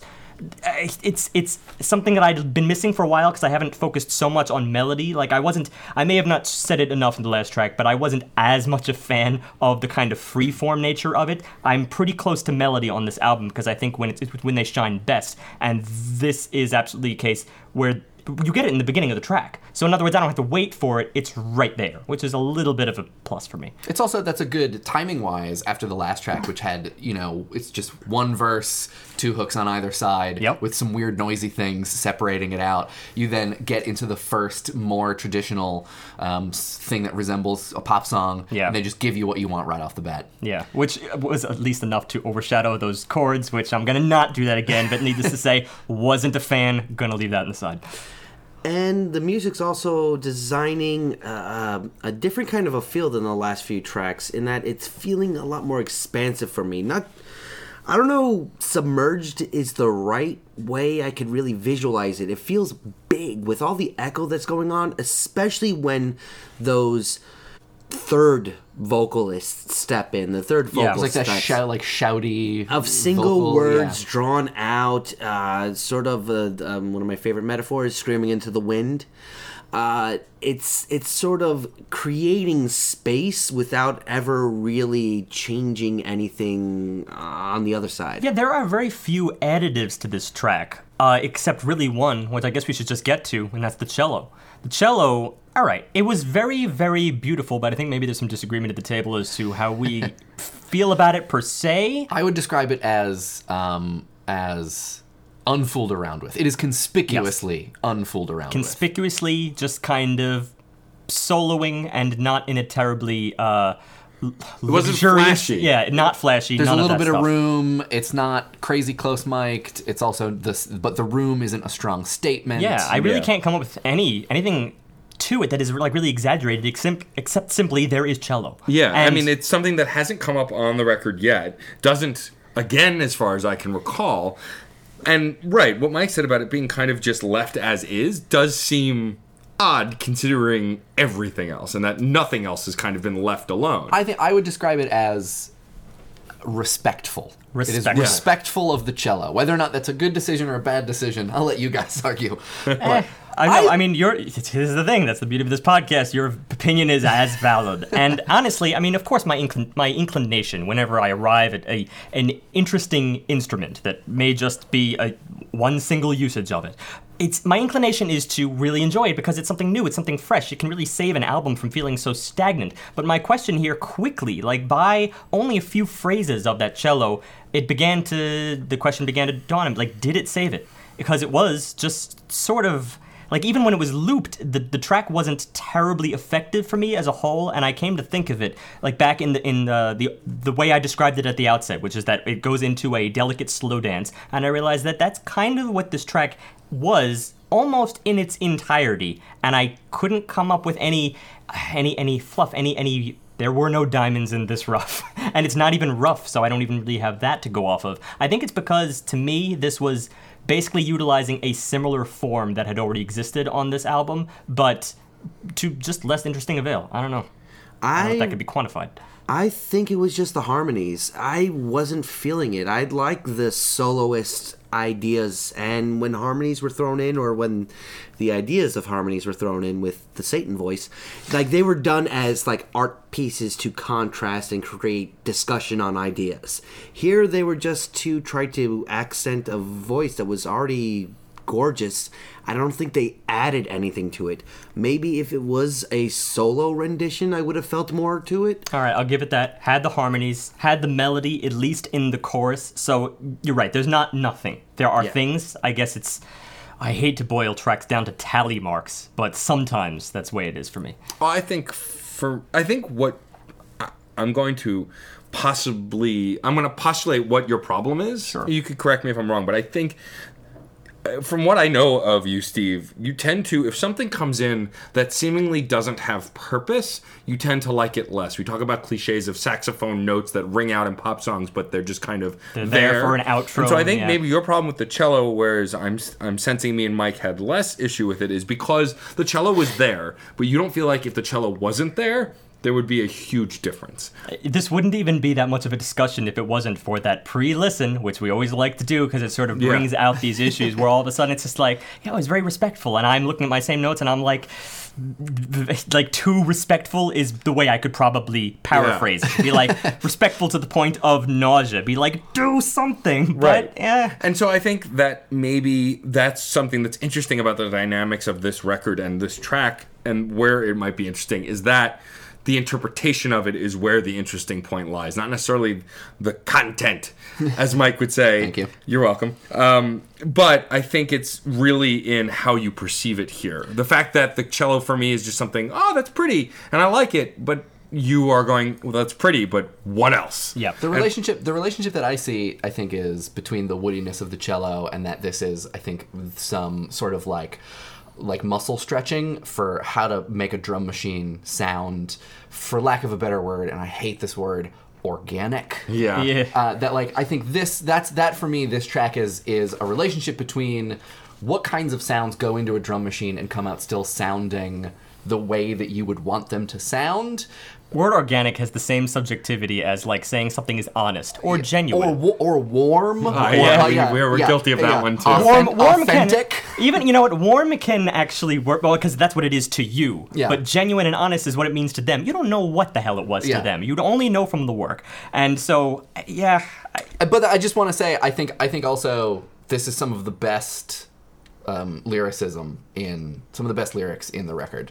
Like I just really love the first verse. I'm glad you came back to that because that's something that I really wanted to get in after I've been talking ad nauseum about that cello. But still, yeah, you got this. I think maybe it has some of the best individual lines.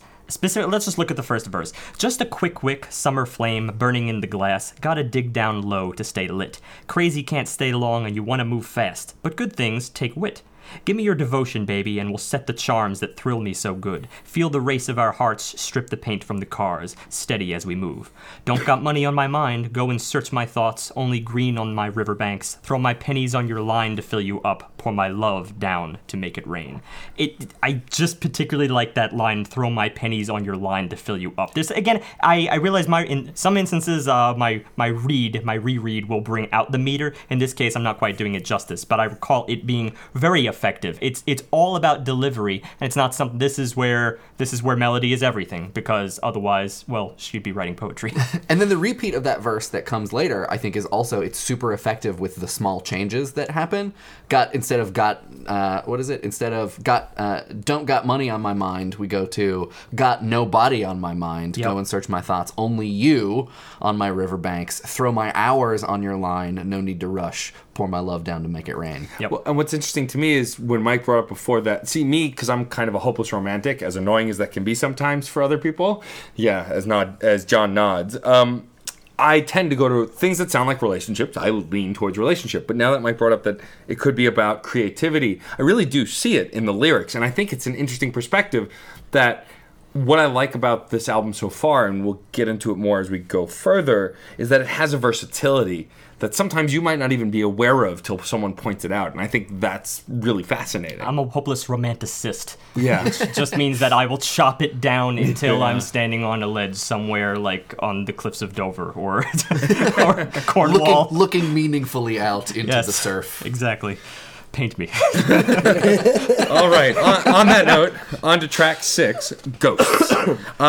This might be the fastest percussion we get on the record, for sure, up until this point. It still sounds organic, as we've been saying. But what's really interesting here is that it's the first time it sounds really clipped and machine-like while still sounding realistic and organic. It's going towards the wooden side. At the same time, it's going towards the metal side that we got earlier. Woodblocks and cowbells. Yeah, and it's also got pops. And pops are like the straight up, you screwed up on the recording and you're hearing pops coming out of it, but set within the framework of the rhythm section.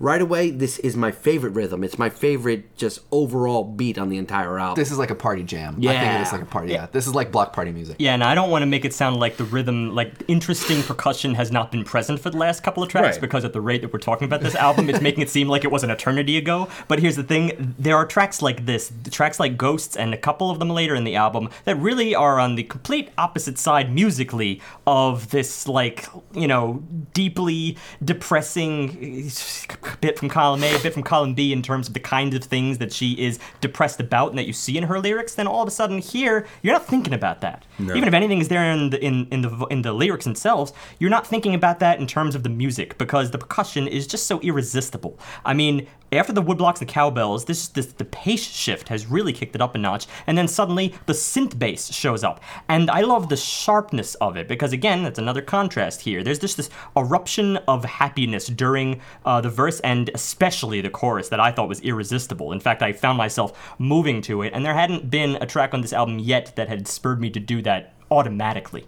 without thinking about it. So yeah, one thing, just an example, for instance, why I really love the chorus is how she keeps melodicizing the word out. Yeah, she gets out and wow. Out and wow. Out, just like seemingly broken by two separate tracks, actually. It's her, and then it's her doubled again, but not doubled, not vertically, but rather just following herself, but overlapped slightly, and it's a separate track, and then they were mixed together to sound like there were two of her just kind of free-forming, going back and forth. I think you could almost do an entire listen of this record just paying attention to the echo and delay effects that go on the vocals, because Yeah. there's so much, and they're so artfully and judiciously applied Yep. that they're like worth talking about in and of themselves. Yeah, I would really love to know the creative process there, in fact, as to whether, like, she sang something and she wanted it, like, can you just mess with this a little bit, you know, Sobsy, or was he, like, he heard the original track and he's like, then he I'm gonna isolated it, tear that yeah. up? I don't know. I have no idea. There's this kind of surgical precision with it that feels like it could be either. Like, and I think it speaks... Second album in a row, we're using the term surgical precision. But I think it warrants it here, because there are no moments here so far where I feel like there wasn't intention. Like, it was just haphazardly thrown in. I feel like everything that happens has happened for a reason. I mean, I could be wrong. Again, we don't know what their intention is, but that's the sense I get. I'm going to turn that down just a little bit because I think there is some impulsivity here. It's like I said earlier, and when it's here, can't say why it's different from most of the albums I experience, but here it works. I think that's actually what this album needs because remember the form is to me very structured. To me, even if it's sometimes rearranged between verse and chorus, or bridge, and when there's solo, if there's a solo, a lot of times it is shuffled, but to me there is still a fairly organized nature about this album that it needs something to break it up pretty harshly. Yeah. And that's what that serves. And the contrast that they're portraying here between the very rapid and really technically heavy rhythm section and her breathy, angelic voice, which doesn't have the problems I don't have the qualms I had earlier where I felt like it was kind of weak. Here, she feels like she's a little more solidified as a character, or at least I guess I'm used to this, or I'm accepting, or I feel like I'm starting to know who this person is. I also think that there's something about this delivery on this track that works against the instrumentation that might just contextualize it differently. Yes, and that's actually what I was leading up to. When she starts that second verse, I take it that you won't lose the feeling. I drove all night while you were sleeping. You're in my vision, sent me down low. And then the final line here. Don't have a sissy fit about it. Just, she's breathy with it, and there's a little bit of attitude. It's a little bit stronger, but because she's so breathy about it, don't have a sissy fit about it. But with the kind of rapid, almost aggressive nature of the rhythm, I just can't help but feel like I should be either laughing or running away at this point. I think this is a denial track a little bit. How do you mean? Only in terms of I just want to ride it out. I just want to ride it out. And again, when you take the music into consideration, it would seem so weird that this would all of a sudden be such a lift up for the album. Like the problems don't really. They haven't left because it's a little bit of acceptance. All right, I know you want better. I want to see you break. I want to see you break. Feel you let go when the steps stay at it because I know nothing about it. Like, I take it that you won't lose the feeling. I drove all night. We were sleeping. What you just read. Everything is a little bit of acceptance with a hint of I'm not okay, but I just want to ride it out in the meantime. Like, So, resolution I don't is think to it's come. denial. More specifically, it's just wanting to get through. Like, that's what riding it out essentially means, is that she wants to get through the hard part, the difficult part, the rough part, to get to the part where she can start That's what I creating. mean. That's what I mean. All right, denial was a bit of a heavy-handed word for that. It's more like trying to find a way to cope, even, or process. Yeah. And I think that's really what the lyrics do here. And I think her delivery is everything. I think and at this point, like, we've heard a lot of really great, beautiful female vocalists of all kind, male, female, on this podcast, but she's got a delivery that I feel is wholly unique to anyone else we've heard before. I don't know that I would say she's the best vocalist, because that's kind of an empty word, but she's definitely one of the most interesting vocalists we've had on in a long time. I will say there's some dependence here, but that's fine because we're looking at a work that consists of the two of them. In other words, I don't think her vocals would be as impressive to me if it wasn't without his production work. And I don't think his production work would be much of anything without her vocals. Yeah, I think they work well together. Speaking of which, can we talk about them 80 synth sounds in this track? Let's. Also, I mean, does that include the DJ scratching or scrubbing? The wiki noises? Yeah. The wiki. I think we can include Actually, those the DJ term is scrubbing. I'm just, oh, wow. Well, it's not coming from DJ now. Yeah. But yeah, it's. I liked it, despite that I usually don't like it. I think I might be in the same boat with you here. Or was I? I love the synth sounds, the like 80s big, almost like holy chords. It's very sort of heavenly. Okay. Yeah, the DJ scratching noises are things that that's separate. Tend to have very little patience for. But I'm down. It's tasteful here. I accept them. Judiciously applied. But I think there's something of like a weird like anachronism to this track that I don't know what to do with. Yeah. I don't know what to do with the fact that like, oh, suddenly this is like we're sort of in the mid 90s, early 2000s, maybe. But those 80s synth sounds kind of want to take you further back. But they also were kind of like they crept up on me in such a gradual fashion. The thing is, in the last few tracks, I may not have used the word. I don't think I've said it yet, and it's kind of a miracle that I haven't been relating something back to the 80s because we find it so often. It is something that I am personally tired of. The kind of oh God, we've talked about this so many times. John brought up the 30-year rule, the idea of always going nostalgia back to 30 years because those people are a little bit older and that's what they want to go back to. So we will find it back in media just naturally.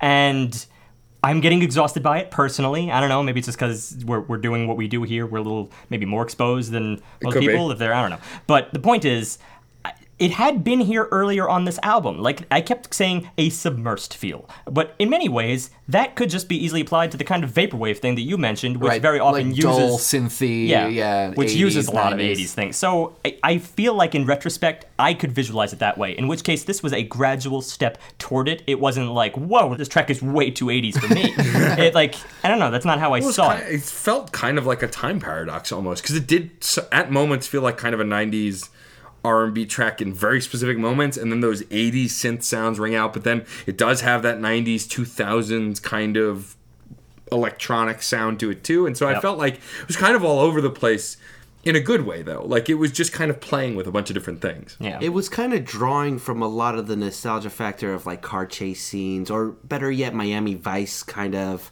scene I did not work and get things I like that. I would never have made that. I mean, No, Sure. I'm, it's I'm that into scene. it. Yeah, Don't get me wrong. there's a lot of movement going on. There's a lot of just the ideas of movement being presented in the lyrics and everything like that. So it you want to work on that, and throwing in little bones here and there and ideas just to keep pushing it forward is sort of speeding up the track, or the mentality of the track, speeding up the idea that you're barreling towards something, or you're running away from something, and the pedal is starting to get heavier and heavier. You're starting to get that speed up there. So what happens next in Lunette, the following track, is sort of a great contrast from these two. And with Silver Droplets, I would say that these three pieces really tell a story almost unto themselves. Because with Ghost, we're starting a journey of some sort. With Lunette, we get a pretty interesting, introspective kind of, I guess, epiphany. All right, so we arrive at Lunette, which is an interesting moment for this, I guess, this type of track to arrive in this album, because even though we talked pretty long about Ghost, I enjoyed, just to kind of close on that and sort of see this as a bit of a divider on the album, I enjoyed Ghost from the standpoint that it is probably one of the most upbeat tracks from the early part of the album. There's not too many upbeat tracks on the early part of the album. In other words, it's kind of a standalone object of intrigue purely by the fact that it's different. But Lunette is actually using some of the same tools that were used earlier, and it's developing them. It's a developmental kind of track. It takes that and it expands on it, which is something that actually this album is a little bit thin on. Like, it has some constant elements. It has some things that are wildly new, like, oh, that track, that never appeared before, and then in that track, that never appeared before. But here's something, the, once again, submersed synth feel. They're moving it further and further along, and to miraculous levels.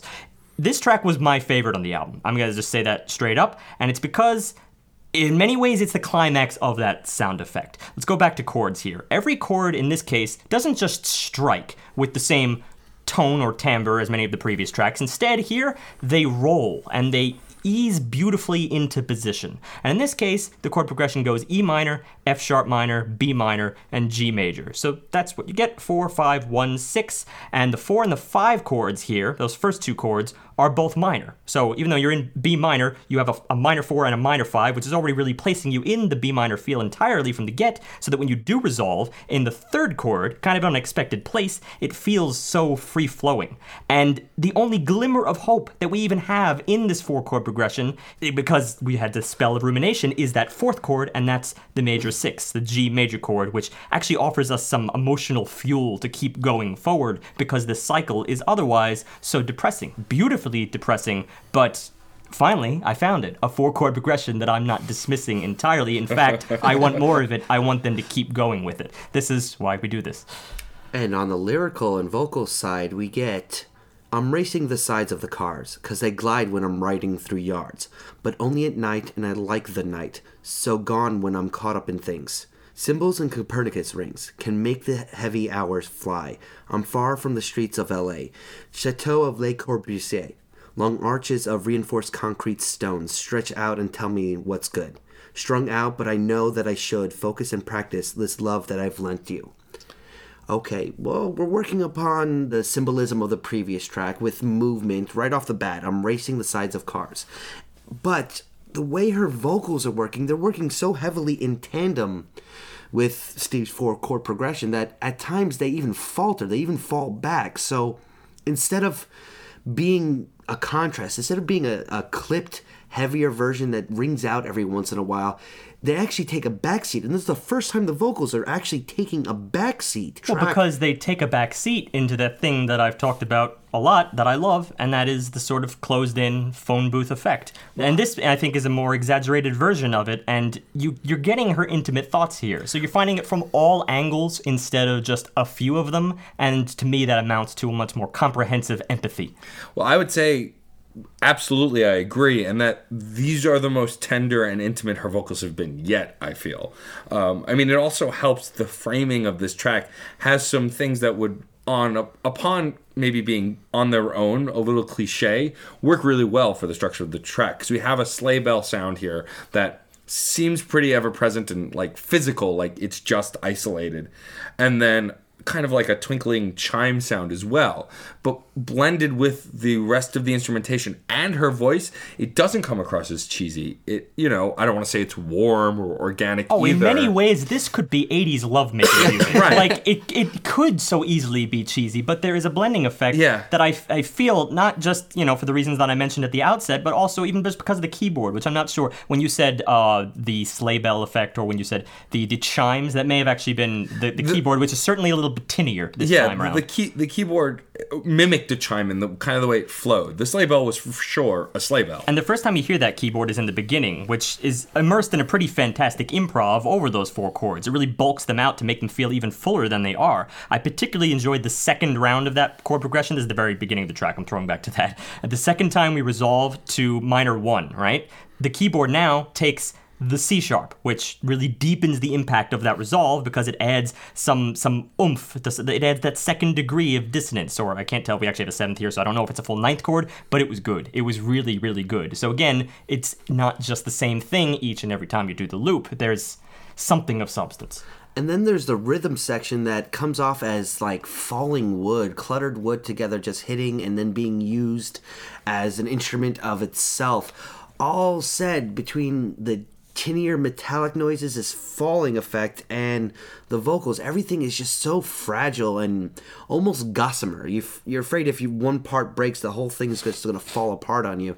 It's so... I want to give her a hug. From as scary as previous parts may have been, like this is the track where you're just like, it's going to be okay. You don't have to worry. Like you want to be able to tell this character everything's going to be all right in the end, and you don't know if you can even make her believe it. Chorus was my favorite. I'm always where you've been, but where have you gone? I'm not allowed to know. I'm not allowed to go. And that's the part, like we said earlier, there's parts, there's choruses that stick. This is still sticking with me now. It comes back again and again and again. It probably will be with me for several weeks to come. So that's always a perk for whenever an album is brought onto this podcast. The thing that I always think about this track is there's something about this whole record that is, for me, very California. It's very... like golden hour, sun-drenched, like not party time, but like that kind of like lifestyle. I'm not explaining this attitude well. No, I understand it because here's a little analogy for why I understand that, and it is going to bring us to the next track. Track 8, Silver Droplets. Well, I just want to say before we get to the next one, I just want to say that there's that. For whatever reason, I find this track to be the most like golden hour, Hollywood Hills, like after a party, like sun setting. For some reason, it just strikes me as so place oriented, and I don't really have an explanation. Well, that's as to interesting why. because this track is actually, it only says urban to me. It only says urban and cosmopolitan even, but like the witching hour of that environment when you feel like the loneliest person in the world. That kind of thing, but that doesn't specifically reach out LA. It could be New York. We're here in New York. Of course, it's kind of where our brains go, that's where my brain is going. But to bring it to Silver Droplets, if we have nothing else to say about that. I do have something else to say. So wow, that we refused well, to further explain Mike's point, because he's saying he's even not sure how. So I was in LA recently, and something that I learned hanging out with people, friends of mine and friends of my wife's, that are in LA, is that they treat work as seriously as New York does in the arts to a point, but they also take their recreation very seriously. In New hard, York, play we hard. tend to work till we can't work anymore, and then we work some more. We do take our leisure seriously too, but often we weave it in and out of our work. It doesn't take its own place. Whereas the sense I got in LA with the writers we hung out with and a few actors we hung out with is that they work really hard. But if they're doing a 9 to 5, when that 5 hits, they hit their leisure and they hit it seriously. And I think there's a sense of that in what you're describing, is that there's this idea that the witching hour, this kind of sun-drenched moment as the sun's going down, everyone acknowledges at the same time it's time to relax, unwind, There's a and change party. of state. Yeah, Yeah. And so that's Maybe. what I wanted to add to that, because I think I got a sense of that from when I was there. That's interesting. And so now you may compare this to I am so Silver rarely Droplets. the one to try to push us along here. I always have that last point to make, but this does really relate, because in Silver Droplets, I know this is a little bit of a maybe a shallow view of California. Surprise, surprise, I haven't been there, so I can't actually speak to it. But I do understand the weather's pretty beautiful. And despite it says Silver Droplets, we get first this electric motor hum, which then just comes to a break. I can't really make sense of that at this moment, but I do know that what follows that immediately are these chimes, which impressively are very rain-like, in fact, drizzle-like. But to me, they were so delicate that this is not a torrent, this is a sun shower. And to me, it did feel like the kind of light, delicate rain, the rain you'd expect to appear in LA. It actually, to me, kind of is the West Coast feel. There's reflections, there's gleams, there's rainbows and streaks, all these things in those little chimes that it does put me into place effectively. Maybe not for you. It was thunder. It What was was distant thunder. That break. Oh, that's thunder. pretty good. There you Look go. at you. There's a couple different ways you can look at it. I saw this as either a storm, or to put it in a separate context without actually saying it was the actual physical thing. I feel like this is sort of a metaphor for a car crash. These 3 tracks. Ghost would be the spurring event that caused recklessness.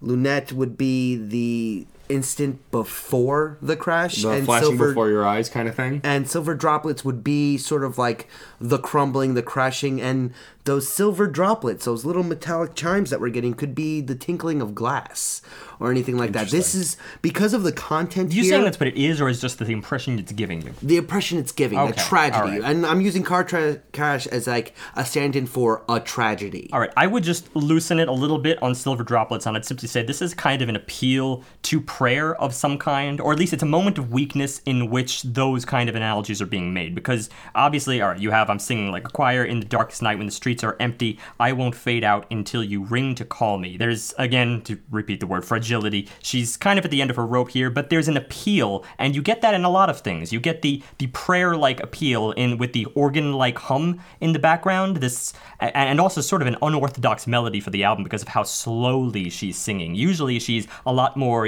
staccato and playful, but here she even sounds kind of choir-like, and the organ helps to bring that out. The chords bring it out, and go figure, she does say it out, right? I'm singing like a choir. Yet, we also do have the reappearance of our previous character. Your favorite thing. The demon voice, the dark voice, the manic voice poking through. And I think Hard to forget that. paired with lyrics in this song in a way that makes it a little bit more threatening than it was in the last. Especially because lines like I'm singing like a choir is specifically paired with that manic voice, Or with that dark I voice. won't fade out until you feel my power? Yeah, That's pretty- Things are showing up. There's and an it's- aggression in this song that is subtle, but it's there, and not it. We haven't, like, besides getting that voice before, there wasn't this hint at aggression before in any place that I can think of. And that's why I want to liken it to a metaphorical car crash here, because it's a breaking of something. It's a tragedy in itself, but it's all mental. Lines like, or how to clothe my pride, where it goes from her beautiful of mountains in their youth to paralleled with that darkness, or how to clothe my pride. When you take such a heavy shift from one idea to the next, not just lyrically, but also in an anti-harmony, you're getting something that definitely is showing a deeper level, a more meta level in the mind here. I'm not seeing the layers I think that you're seeing. I think this to me is a little bit except that I don't know what the thing is. Like, is she still on artist's issues at this point? I mean, it's hard to say. I think the lyrics rather have been obscure enough that you can kind of put them anywhere. I think here also it's still the same. It's maybe speaking back to what Mike had said earlier in the record, that the more you focus, the less focused it feels. The object is the only thing that's obscure to me. The words themselves, like every feeling that she conveys, and actually you can surmise it from track to track. Like I understand where she was before, I kind of understand where she is now, I just Right. don't know what it concerns. Which is actually kind of par for the course for a good lyricist. Especially if they want to keep it broad and open enough that as a pop track, you'd really want people to be able to kind of imprint on it. I also want to say briefly about the track's title, Silver Droplets, that it kind of gives up the ghost a little bit, as it were, as far as the tones you were describing earlier. Like, I know you said off the air you would have probably still imagined them as some kind of droplet, and I agree. But, like, Silver Droplets, I mean, that's exactly a perfect description for the tone here. And often when dealing with anything instrumental, we often lean on the title sometimes. But I felt here... That's why I was laughing, because if only it had been the track Ghost, where you're like, this track kind of gives up the ghost a little bit. Like, But I think it's interesting to me here that it both doesn't and does bother me that it does that. Yeah. Because I feel like I probably wouldn't have pictured it differently, yet maybe I would have, but I don't know. And I like always being put in that position. I got glass. I know. Because I didn't look at the title, because that's how I listen. Because you listen to it in the car, not staring at your phone because you're a good driver. Well, Let's not get we'll ahead go of with ourselves. that. We'll go with that. We'll go All right, with that. sure. No, that's true. All right. all right, let's go to Police. track 9, Cry. Oh boy. This is... It's a very difficult time identifying the initial noise that you hear. We did find out, we're pretty sure it's a pig squeal. Pig squeal. Someone on the internet said. Someone So- on the internet And said take that pig. as its word. That was Yeah. after I had cycled from dog to horse. I originally heard it like a horse whinnying, but it wasn't quite that even because The internet doesn't feel, lie. You hear several different sound effects of that animal, but it obviously sounds to a certain point. It sounds like the animal's in pain. Yeah. I mean, it felt like Sounds like animal a cry. animal cruelty, perhaps even something supernatural. But that's only because of the clips there. Those hard splices, and then the other sounds that it makes. It transformed into, from that whinnying sound or squealing sound, into a more human-like glottal vocalization. And then that gets retooled and utilized for the remainder of the track, not pervasively, but often enough as the kind of hook. Like, just as a little rhythmic hook, a motif that just meshes with the beat. And then, by that point, the fear that I felt pretty strongly in those first few seconds had kind of melted away, which made me wonder, in the aftermath, what the overall point of it was, because it wasn't terribly integrated if you just set aside that motif, because it really was just a couple of notes, a couple of little ba-bums.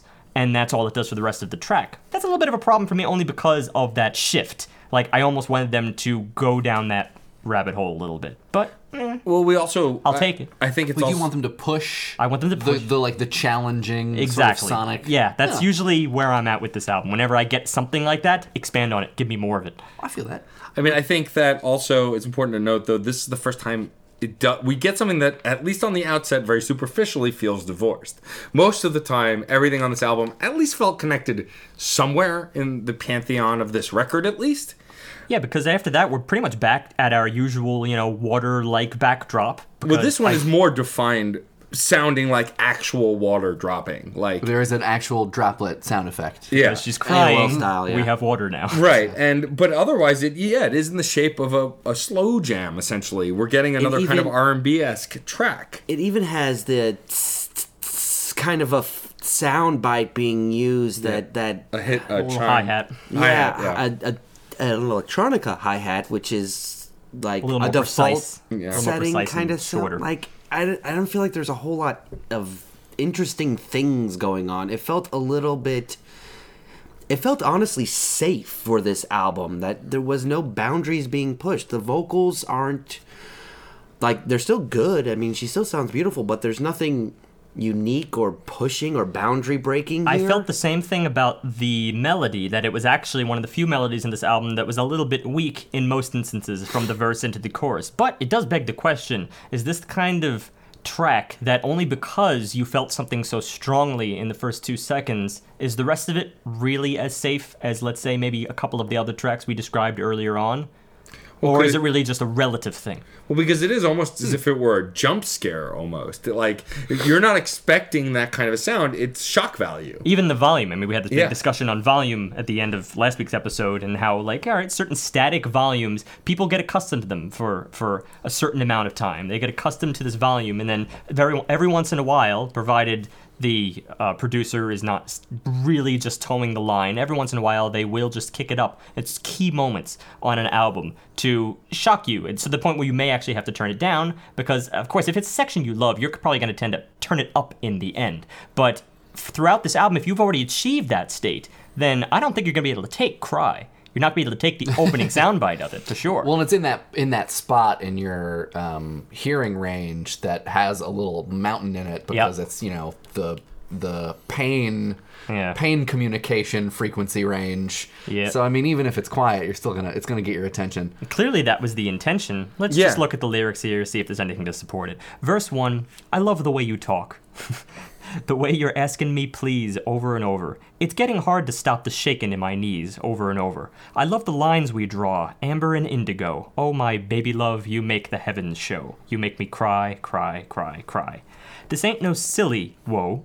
I'm not wrecking my metaphors whole. I'll take it by the horns, then ride like I'm queen of it all. When I'm righteous or ready, when I'm callous or crazy, when I'm crowning the top of the world, when my power is frightening and my destiny shining, know that I'm always your girl. See, and so what's interesting to me here is that the lyrics sound very sexual, and it's thinking of like a crying out in pleasure moments, per yes. se. But the cry that we heard was, what we're assuming at least, was not a pleasurable cry. To us, it sounded like something in pain. Now, it may not be. Wait, is this a big joke about I'm gonna make you squeal like a pig? Oh God! I mean, I hadn't see? thought about that, but it could be. I have never. It has just dawned on me in this very moment. And that's not a thing that I was. My heart is thinking sinking even in my chest as it's just dawning on me too. I will say, I think one of my. I really like this part in the middle of verse 2 where she says, when I'm righteous or ready, when I'm callous or crazy. I think it's during those lines where you get a doubling of the vocals and you get this sudden sort of change that, like you've been talking about, Matt, like every once in a while there's just this little thing that grabs your attention. And I think that this comes at really interesting points throughout the record.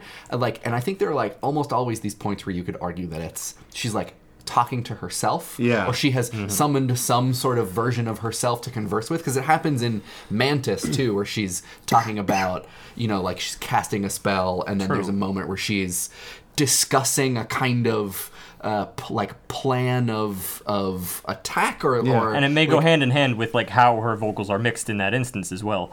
It's a different side of her, a different shade. Yeah. And it's just interesting. I mean, now that you bring that up as strange but not strange that could be for the album, this would be the only thing though that would feel definitively like it's relating to a relationship. But then again, people take all sorts of pleasure in the work they create. I mean, and there's nothing to say that something you create artfully can give you not necessarily sexual pleasure, but it can give you an euphoric state like something sexual. When I'm crowning the top of the world could easily be that moment. Yeah. Like a kind of climax of creative, it is completed. This is my soul like a on creative page. euphoria. Yeah. I know I was the one that suggested it, but I definitely read this one as being very sassy. Yeah. I think this is just this one to me reads pretty on the nose. Yeah. Matt's trying to make this G-rated. Well, I mean, you know what? It's just I like the fact that a lot of these tracks do have that Yeah, obscurity. you can step back from it and you can. Yeah. And this one, I feel like you can too, but it does seem more on the nose than others, especially when you put it in that light. But that said, also because Steve said that we do get the pig shrieking throughout the track kind of mixed in, and then at the end we do get a clear cut again, and it kind of Where is. it's more like we heard it in the beginning, a little more sharp. And those moments do seem to serve no purpose other than their purpose. And what I mean is, like, musically, they don't seem to serve any purpose whatsoever other than to explain what is then later mixed in. However, for that shock value, which if this is a Ceci song in the middle of an album that wasn't that up front, the shock value is kind of important to go, hey, here's the thing, I guess. Like, I'm just not sure where I sit with it. I don't necessarily dislike the song. I can say I dislike the animal cry at the beginning and end. I just don't, like, again, it's And just I'm talking out of both sides of my mouth because I want more. I'm like, oh, that made me feel something, the yeah. craving to feel. And so this is one of those places where I'm struggling to explain how it serves the song musically, but artistically I definitely get it to a point. Yeah, you know? that's my argument. That's usually what I'm saying. Well, that's fine. Okay, thank you for You're making it teaching for him. me. You're teaching him. I know, I'm learning. I learned him good. I think, though, unless anyone else has anything to add, we can move on to Slow Burn, track Nope. 10. Let's go to Slow Burn because it has a certain thing that I'm a big fan of. Well, then again, this was funky to me. Yeah. Even though it doesn't use the same instruments that you would expect in funk, but hell, it's all fair game. I mean, it's a dance. This is the first. So I think of this as the dance song. This is is the like dance. a All right, let's just set funk beside that. Maybe just And- like certain components of the rhythm because of this 1 and a 4 and 1 and a 4 and this that little riff is really irresistible, and it's usually used. It's marimbas or Yeah. this electronic marimba, whatever, what have you. That's the sound that's being used to create this. So you wouldn't think it would be really like funk-like, but then the bass joins in and meets the marimba, and then at the end of it, I'd say, yeah, absolutely. At least I enjoy it in the same capacity. And not to forget, we did mention in Cry that it did have kind of a dancey sound at moments, and I think that was kind of like setting us up to receive a full-on dance track. And I mean, I have to say, it's all those things that you kind of want in a dance track. It's enveloping, it's catchy,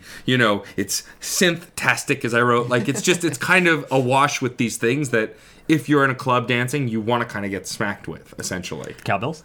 I mean, sure. Smacked with a cowbell. And it's got the things that I usually rage about, like, say, a chorus that goes, "You give me that burn, burn, burn, burn, burn," and I What would make you rage usually about it? complain about a heavy repetition of words, but honestly, we're going full flow right here. I'm on for the duration of this ride. Like, it's hard not to be caught in the groove. Everything from the vocals aspect is just flow. You can't help but Well, and it's us, and hear she that does first one build and up just that- fall along. that really good momentum, like we were talking about. A lot of times, the repeated stuff has you accept it because it does have a kind of place in the lyrics, and I think that this is. I think one of the better examples of her building up the momentum to get into that repeated Yeah. word. No, I would agree completely. It's just it's so silly that simple word burn, burn, burn, burn actually kind of gets caught in your head. Yeah. But it does. It's all because of the rhythm. It feels almost like it's like a chemiola a little bit, like against the overlying rhythm. And then you combine that with the rhythm that I said before, what the marimba's doing, what the bass is doing. This kind of stuff is really hard to, to stack up and just say like, oh, well, that's better than that track, that's better than that track. If you feel it, if you're moving, it's achieved its purpose. Yeah, I feel like a lot of good, I'm using finger quotes good because I'm not the end-all be-all for dance tracks, but all dance tracks that at least get you moving, typically, if the lyrics are repeated, they're repeated in a way that you can almost forget they're repeated, sort of, to Yep. speak. And I think that's important to note here is that what happens. And, I mean, honestly, it did make me move. Like, I did find myself kind of bobbing to it, doing the white man shuffle, as John likes to say. And That's all you can. That's exactly what I was doing. That's what I right. was describing. Speak for as. yourself. I can actually dance. But anyway, Only if it's funk. it did achieve its purpose, and I'm not looking for it to do more. So to be overly critical, I feel like is almost hypocritical at this point. I'm not being overly critical. No, I'm in this not saying, instance, yeah. and I'm not I saying know. that you are. I'm saying that songs like this, you kind of just gotta, you either get it or you don't. And if you don't, then it's not for you. But it serves a purpose on the record because it's still latching onto stuff that had come before, just utilized in a different way. There's a jam present. You have a bass solo. You Yeah. have some little random noises thrown in here that are kind of those metallic effects again. But then I like how the phrase in the jam kind of ends. Like this lead in. It's something I've noticed that, all right, you have solos and they don't always feel like they're going anywhere. Or like, all right, it's improvisatory material. So you can just sort of just take it at a glance, be like, all right, well, it's kind of free form. But normally they just kind of like end and then suddenly you're back into the verse or you're back into the chorus. There was something about the lead in here that it felt like the jam lasted for exactly the right amount of time. Like any longer would have been like, now it's just guitar or marimba masturbation, whatever, what have you. But then just the way the phrase ends and just drops you right back in, on a dance floor, this would have everyone by the horns. And I will say, though, you mentioned this kind of almost, as we've talked about before in the past, masturbatory solos. when we move on to the next track, track 11, Forgiveness, and I don't want to jump the shark, but we do get a solo that's not like that, but it's definitely show-offy, but in the best ways. But before we get to that, I think it's important to mention that jumping into this track, we get a sample of something that actually comes in the next track. The word gone is repeated here almost electronically. It's definitely her voice, but it's actually her from the next track singing those words. And it's interesting that it's sampled here before it's actually utilized as is, which is unique. It's a preview. Well, or it's a precursor. I think of it as more of the kind of behind-the-scenes stuff that you were talking about. Sure. You know, it's like a little bit of just... or you a know, soft peek behind them. opening Sure. before we get the main show. But this one, this is also, it's another dance track, something you can definitely move to. But here, the percussion's a little deeper rooted, and it feels kind of more primal. Like, it doesn't feel as modern dancey. It feels like something you would do like outside, dancing around a fire, or kind of like, it feels maybe more beachy or something like that. The vocals have lost a little bit of the smoothness that we had previously. They're a little more clipped. She's a little more forceful and attitude driven. It's almost like the Lunette style of fragility, but there's a little more backbone going on right here. There's a little bit more personality poking through, because this isn't the previous track sort of like love-oriented idea. Here, it's... I don't see the fragility, honestly. Where do you see the fragility in this track? In the overall flow of the vocals, in the overall just like...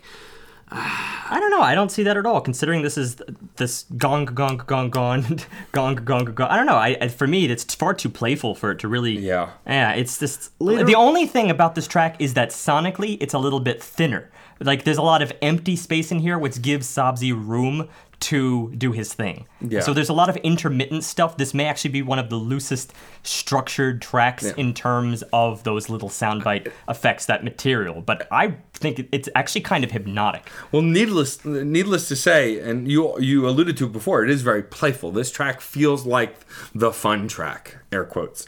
Actually giving away what I was alluding to earlier. There's a keyboard solo that feels like some guy wearing a guitar and like rectangular sunglasses and a blue mohawk. It's just so show-offy, but in the most delightful way. You can't help but snicker, but I don't lose interest. Like, I'm still intrigued by it. Yeah. Well, it's doing something that hadn't really happened before, and that's kind of dividing itself sectionally. Yeah. It goes through a verse, pre-chorus, chorus, where the rhythm section does...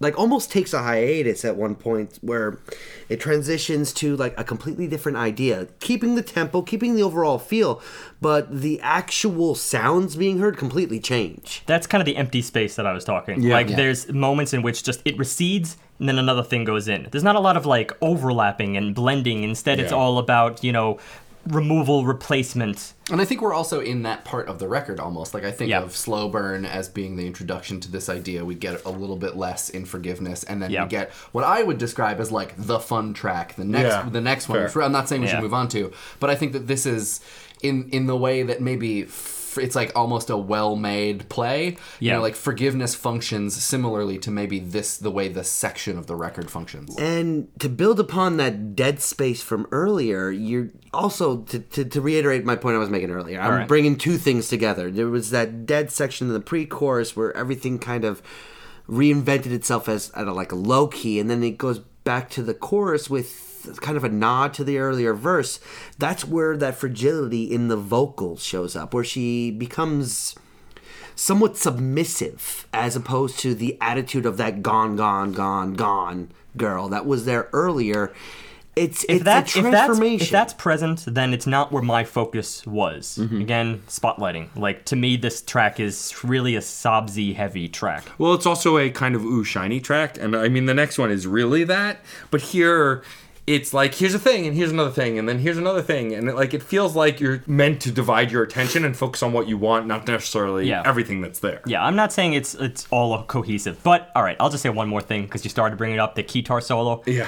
I loved it. Oh. I loved it. As an isolated thing, all right, we want to argue context and all that crap, fine. But no, as an isolated thing, it was really, really well done. If it was actually performed, who knows, or whether it was just, programmed. But it felt flashy and scale where you, fun. go forward and then backtrack, Yeah. and then go forward and then backtrack, I think there's a name for doing that. It's almost like a Hanon exercise, kind of. But, in keytar form. Come on. I mean, and while it may not have been a keytar, you're right. It could just be someone playing it on the keyboard, but I like to envision it that way. In the 'cause- mind's eye. Yeah, Yes. it's just... Who will it's- refuse a keytar? Yeah, exactly. I mean, it's really hard to do that. But I think, again, there's a flashiness to this track that I think existed in moments on the album, but for sure it kind of culminated here and then is even pushed further beyond Logic, I feel, in track 12. Pop It In 2. Which is apparently a spiritual As sequel. Micrognetta pulls down from the sky in joy. It had to be told. And Mike, correct me if I'm wrong, this is a spiritual successor to Pop It In? Yeah, it's called Pop It In 2, and Sabzi has a song called Pop It In, which is it's a very similar song, Kelsey singing. Yeah. I believe the lyrics were just pop it in. Yeah. And that might have been the extent of it. Just pop it it in. There you go. So It sounds like a toy that you'd buy from the 90s. For Right, your like kid. Bop one It? of the, yeah. Do you remember Bop Yeah. It? Yeah. Bop Pop, It, Twist just pop It. it in. Like this would be the jingle for it. Yeah. I think of this as the counterpoint almost to the smile and the laugh that starts the beginning of the record. Yes. Because I feel like listening to this, you can just hear Kelsey smiling the whole time. Yeah. Like this is the funny and fun one. Yeah. Because it Yeah. is kind of ridiculous in almost every sense. It's just funny because it was an outtake. I assume it was an outtake from the previous song, Yeah. which was then blended to make it seem like it was the intro to this song, but it was Yeah. only blended because of the fact that she ends that la-di-da-di-da-da using the motif, but just replacing the thing that it was doing with the la-di-das. But then as soon as it ends, then second beat, boom, we drop it right into Poppin' 2. And that just, I feel like it was an afterthought, but who's the wiser?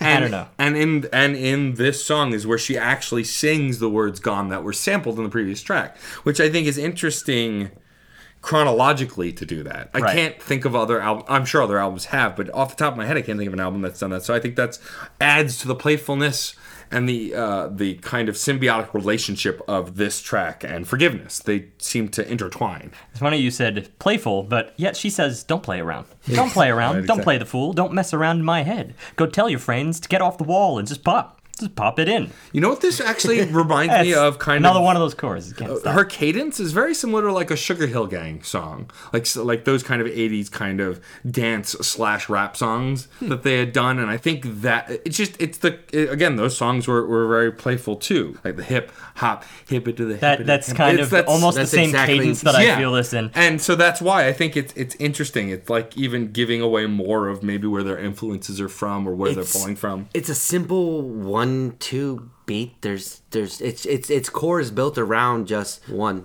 2. The song is 3, not about 4. complexity. Oh, yeah. Like it's nothing but the barest of ideas. I think the this bass that comes in, Yeah. the clapping, the nonsense lahs and nahs and oohs and everything like that. At its core, it is everything in the most basic building blocks of what a dance song is, and it just worked for it. It really does just work with it. Yeah, and this is the track that you said. It's like a progenitor kind Yeah, of. it's like the genesis of Yeah. like the track for dancing. Yeah, it almost feels like it could be a fundamental beat that you send and you share with other, producers, and they could build on it. You could really do whatever you want to it.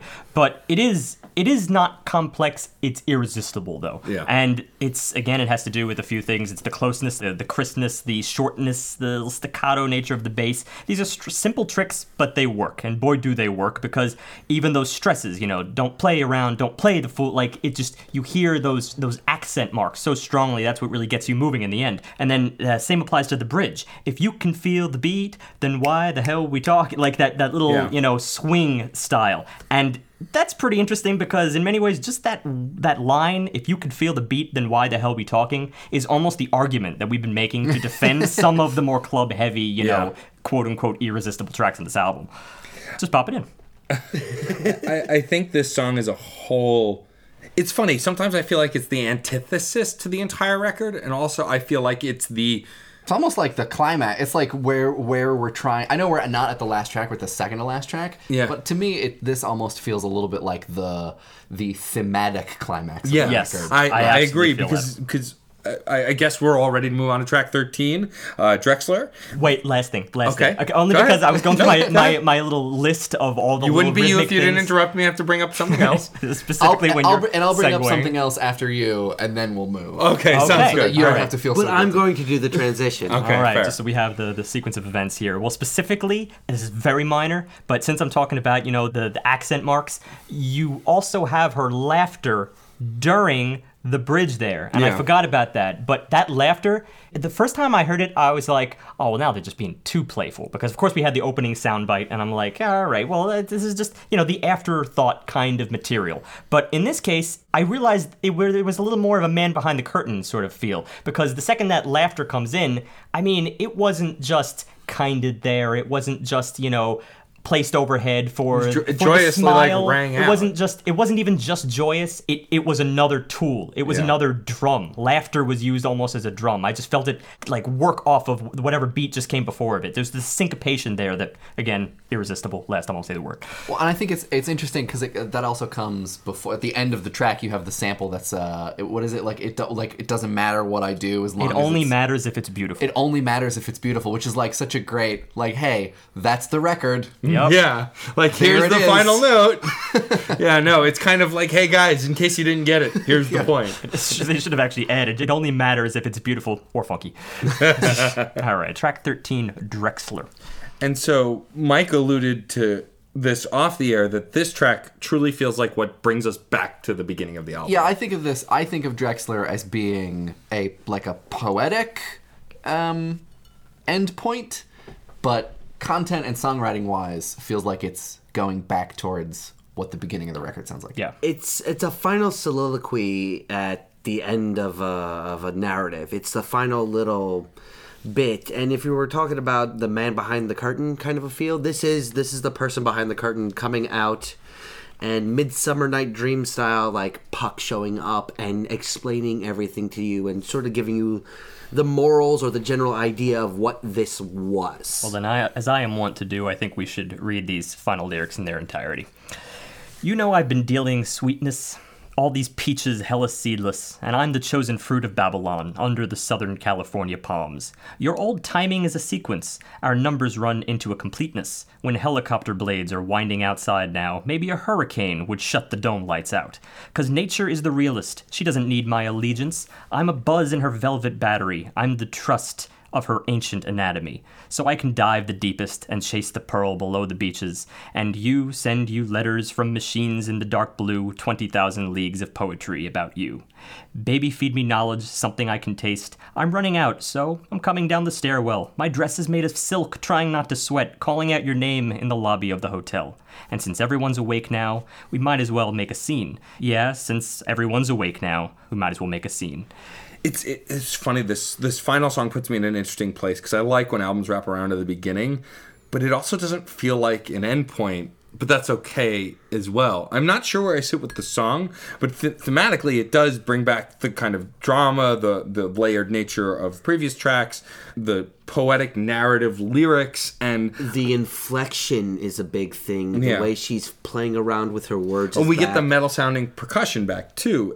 I guess industrial electronica, I want to call it, because it's kind of all within that same... It's a little bit darker than Yeah. Those same broad strokes that we do a lot of industrial rock. It has a lot of similarities to these tones that are being used on the synth. I don't know that it goes that far, but But I can there's see clanks. they're like looking towards Yeah. that kind of thing. Well, I think also it does reach back to a darker place. Like, oh, we were having some fun, but let's get real.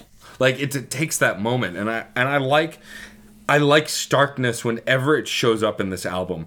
Moments that I would have found possibly upsetting or disjointed in other records seem to work really well for them here. And whereas with any other band or artist, we might have said this feels divorced from the rest of the flow of the record, I don't, because I can get behind what you were saying about track 2 kind of feeling musically like an end, and this being more musically like a return to the beginning.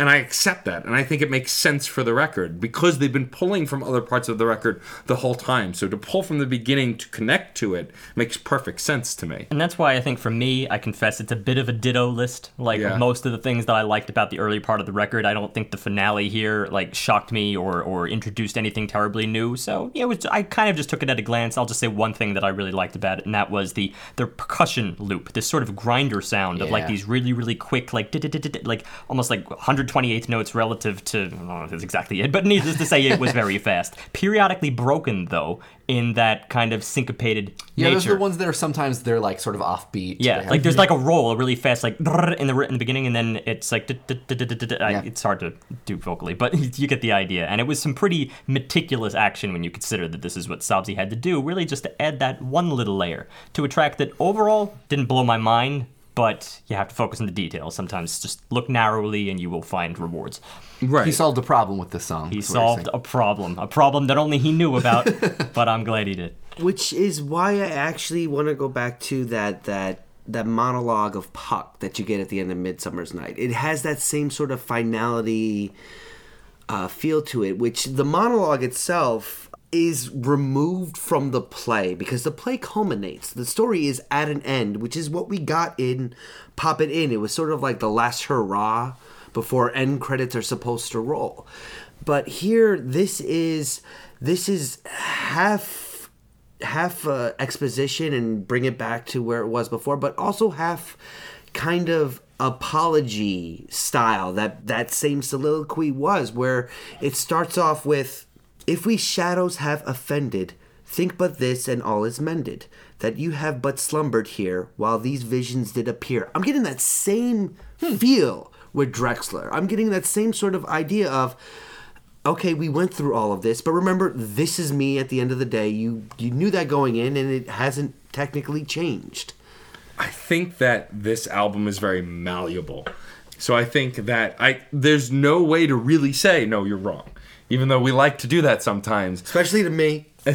I don't think that there's really any way to do that here, because they do kind of leave it a little open-ended. I really like that reading of it, especially the opening of the track with you dealing with sweetness, like all these peaches, like fruits of labor. Maybe is the reference that's being made. It even references we get back to California. It's like, oh, look, it's maybe the degree to which this record is place-based is more significant than we've given it credit. But I think that's a really cool take. All right, well, I drew the short straw, so I guess it's my time to go for the monologue. I do think that in today's discussion, today's analysis, we covered a lot of ground, more than I expected to for this album. We weren't as contradictory as I expected. In other words, there wasn't as disagreement, I guess, because we all ended up sort of liking the same tracks and feeling okay about a lot of the same tracks and a lot of the same different sections. So as a result, I feel like some of the things that I kind of was just okay with were kind of just, a little bit left in the dust. And I don't know how much that's going to impact, because based on our discussion, it doesn't come out too heavy. It wouldn't be apparent by now, by this moment that I'm And you don't feel speaking. like maybe that it brings it down even because it just we'd seem to breeze by it so easily. It wouldn't feel that Right, way. yeah. I guess it's a preface for how I'm going to try to reason as to how much it factors in, considering it wasn't a big portion of the discussion. But let me just first say everything that I liked. It's almost everything that I said kind of previewed in the beginning, plus all of the stuff that you simply cannot introduce. The stuff that is easy to predict. When I said Sabzi is an amazing producer, when I said that he knows how to make a pop track interesting, then I think that's absolutely true. I think there's very little deadwood on this album. Most of it is useful. Or even the stuff where you feel like something is stagnant, there's always something in that just kind of flies from the right, and it's sort of like, interesting. The interesting thing, it looks like an IMAX screen. Like if you're looking in one particular area, then all right, you might lose what's going on over here. It kind of requires your neck to do a couple of twists and twirls.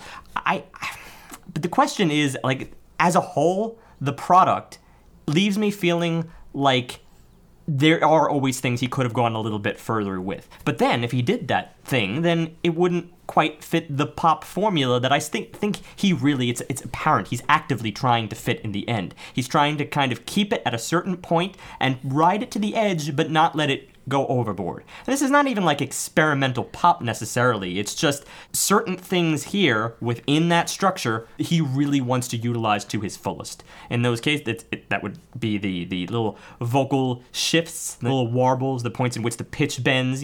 They're silly. On the face of it, they're silly, but they're used pretty well. The little wood blocks, the percussion elements that were there from the beginning, they are a constant element. In many ways, they're just kind of a static component of the album, but because of the way in which he kind of twists them around, it feels like he could go through a Rolodex of different ideas utilizing those few elements. And I think that's pretty fascinating, and the same kind of applies to the vocalist. I feel like she could really master any melody, provided it had the pro and the con of, let's say, there being some kind of percussion section in place that was just sort of there. Then her vocals, all right, sure, they would feel a little bit pulled back a little bit because they're taking the spotlight. And it's just this constant pull back and forth, which I think is one of the most compelling things in this album for me. But it does kind of take away from, like, the expansion on each individual ideas. It's all about replacement and removal, and I think that left me feeling a little bit lacking for the album impact. I have a series of moment impacts, and that's fine in a pinch. But it's like, well, it's fine in a pinch, and then you have another pinch, another pinch, another pinch. At the end of the day, like, it's like a spice cabinet almost. Anyway, I could probably spill metaphors all day, but I think this is easily 4 territory because of how much it does. I generally put anything over a 4 if I feel like it is even just taking one thing and using it to brilliance, bringing it to brilliance. And I think this at least has that one thing. But there's something in the cohesion, something that just makes me feel like every track is always constrained, and it doesn't quite get out of that barrier. And that gets a little exhausting, as you may have recognized in our discussion, at least from maybe my perspective, by a few tracks in, like 7, 8, 9, 10. Then it's like, all right, well, give me something else. But he'll always give me the original things in new ways. How much that puts it over the 4, I think that brings me to about a 4.2. That's about where I could put it based on the spasmodic virtuosity that I find in this album. Spasmodic virtuosity. Came to me. That is a mouthful. I don't know what more I can really say on top of that. You expanded it very well. Thank you. Yeah. I'm a little bit scrambling right here. Gonna admit that. We got... On its core, there is nothing on this album that is actually by itself unique. Nothing at all. The beats are extremely familiar. The tones, the cadences, a little bit of the phrasing and the lyrics themselves, that would definitely push me forward. That would definitely be a feature that is new and different. I bet you haven't heard an album with a pig squealing on it before. Yes, I have. Oh. Virtuosic pig, by the way, was working at, That's true. That pig was Union. But the tools that we're getting here, it's like you take the most complicated Lego set you could think of and make something different over and over and over again. And sometimes it's a 4 walls and a roof building. It's sturdy. It's got its own little simple beauty to it with stuff like Pop It. But then sometimes you get ghosts. You get like crenulations and castle ramparts and things like that. You get complexity which you didn't really expect from just blocks and angles and the same tools over and over and over again. And that's where that sporadic virtuosity really does fit this album pretty well. I'm getting very familiar things and very familiar themes and ideas that aren't groundbreaking, but they're being presented in a very alluring manner. But at its core, I still gotta go lower than Steve because the fact that nothing really stands out as new, as anything outside of that realm, I'm gonna make it just a straight up 4. Alrighty, my turn. This is why I shouldn't go first. I'm disgruntled. I think that I will be re-listening to this album, and I want to make that clear. Right. Yeah, I will too. That's Incorporating it into my life. Whose turn is it? Come on, guys. Hey, you had interrupted both of us, so nah. That's true, I did. That's usually actually Steve's job. Steve usually interrupts the Go for monologues. it. Your Anyway, time, Matt. Your time. Spotlight's on me. No, I think that is an important distinction to make because this I have a feeling is going to live where Blurry Face by 21 Pilots lived last year. Last year, that was a record that at the time we reviewed it, I think I rated it a 4 or somewhere around there, and I liked it. But then upon subsequent listens, I really fell in love with it and always went back to it, even though it wasn't a 5 for me. And I think this album lives in the same place. I am absolutely going to listen to it again. And like you had said, Mike, I think I will definitely find things that I didn't notice the first time upon subsequent listens. I think also what's key for me here is, unlike Steve and John, I like it not being groundbreakingly new in all aspects or any aspect doesn't necessarily harsh a rating for me.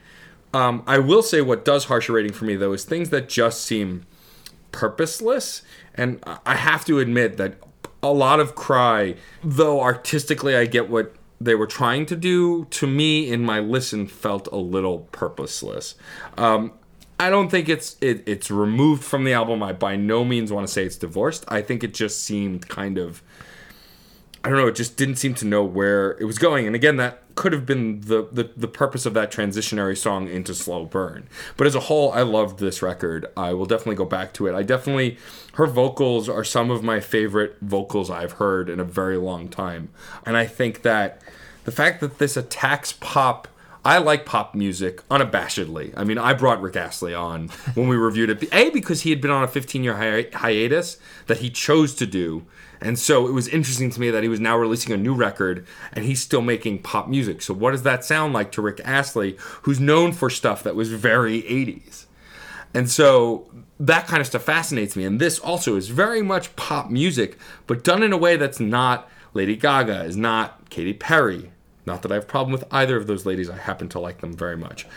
But I think that this is doing something unique for pop that gets me really excited. And I would say it's groundbreaking in taking pop and making it not necessarily have to fit a genre. It can fit a multitude of genres, which artists like Beyonce, Katy Perry, Lady Gaga dabble on song-to-song level. Like one song will sound R&B, one song will sound more hip-hop, one song will sound, more, maybe a little more country.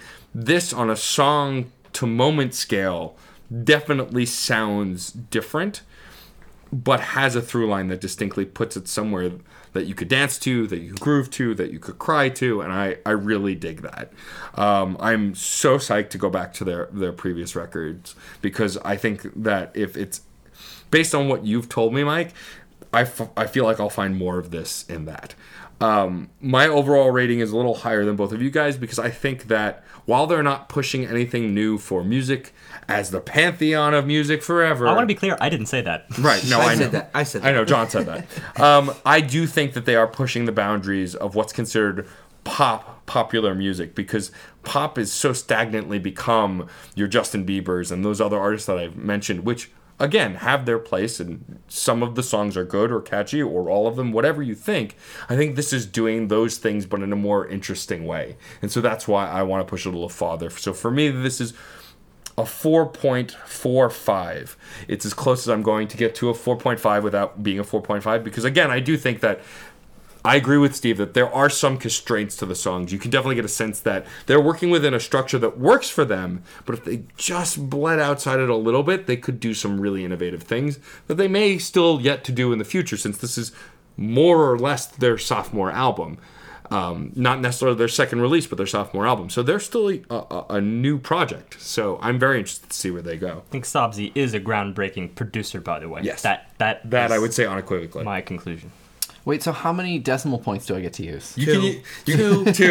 No, not as many as you want. Two. Wait, I'm thinking about the. Can the I do Excel, repeating? I'm thinking about the Excel document. You can that I have. repeating. How wide is that column? No. It's 2. 3. You're right. shoots the whole thing Two. off. It does. Two. I mean, so I'm. This is one of my favorite records, so I just want to be like unabashed that Sure. This is, I think, probably in my iTunes one of the most listened to things in the entire database. So any rating that I'm going to give it is going to be unfair based upon the hours and hours and hours that I've listened to. We use them. We will appear in the Excel document. You'll have a proud place. I can get you maybe a readout of how many times I've listened to this record. Wow. I think so. Things that I tend to like are things that I have to meet them on their own terms. I really have a strong enjoyment of difficulty in artworks. Like I want an artwork to not come to me. I want it to expect that I will go to it. And so what I don't mean to say is that this record is hard or that it's like hard listening or that it's challenging and that it's weird.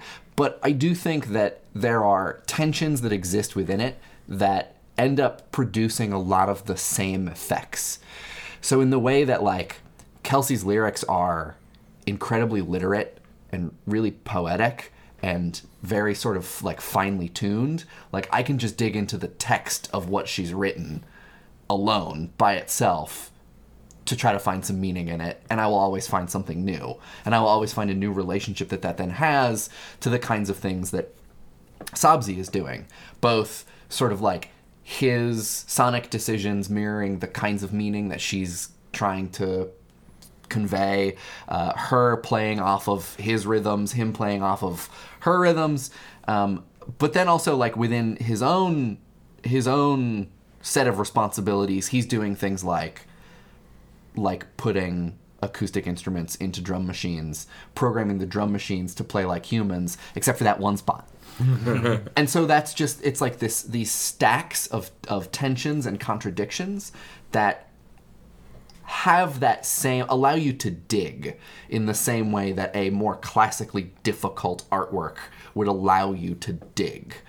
And while I do a criticism of the record that I am fully on board with is that as a record, it is weird. It is a weird set of songs to put under the same cover and say, here is our record. And I think that maybe that's a reflection of the kind of piecemeal production process that got them to this place. Yeah. That like they've had a lot of that. There's Sabzi released 4 solo records over the course of I think 3 years, some of which were a part of a mixtape that was incorporated into this record, but then also into another record. And Kelsey's on a lot or most of them, and so they have I think this kind of strange relationship to what a release is, which is not to say that it's an excuse, but it's maybe an explanation. Right. I was reading an interview with I think it was both of them, and the record, and I forget who said it, but the record was described as an epic of contradictions. That like it is a story that they have told that is based on the kind of butting of heads of many things, and I think that's the kind of thing that always draws me back. That, and I'm like a huge sound design nerd, and I just really, really like the way that the both of them tend to think about the sound of their differing palettes and the things that they make. I'll only offer a proposition. Sure. Could he have been more contradictory? I think so. Yeah. I think that there are, well, yes. Yeah, absolutely. It's a subjective thing, but But then it's you basically go- asking you to perform an act of free association Sure, right now yeah. in your mind, given that we just spent I think what 2 I would- hours with this album. I would think what I would say is that if they wanted to stay within their kind of like pop hip hop line that they're straddling, it might be difficult. But if they would want to move into other genres or just embrace contradiction more than any kind of genre allegiance, then yeah, absolutely. Okay. So there's like it's like a restrained yes. yes, if, no, but. Perfect. That works. Yeah. That may be what kind of lowered my rating in the end from what I was more inclined to put it at based on the earlier part of the album. I think if he had kept raising the stakes, I'd have been at a much higher rating, although my rating is still high. And I pretty think, much. and part of me, I think, I understand that, and I think a lot of it is maybe like a taste thing, that there is a straining to it, Yeah. that it's just not filling the air enough in certain spaces where you have to wonder whether or not it's a shortcoming or a creative decision, and I think I just tend to read it as creative decision. Interesting. So, I'd view it as like a low-lying parabola. That's like how close I get to feeling like it's reaching me, and then it starts to fall back a little bit in terms of the expectation of it. Anyway, I'm just trying to get my last bit of conversing in here before it is 100% your time. I'm done. for a rating, not knowing your rating system nearly as well as you do, I'm going to say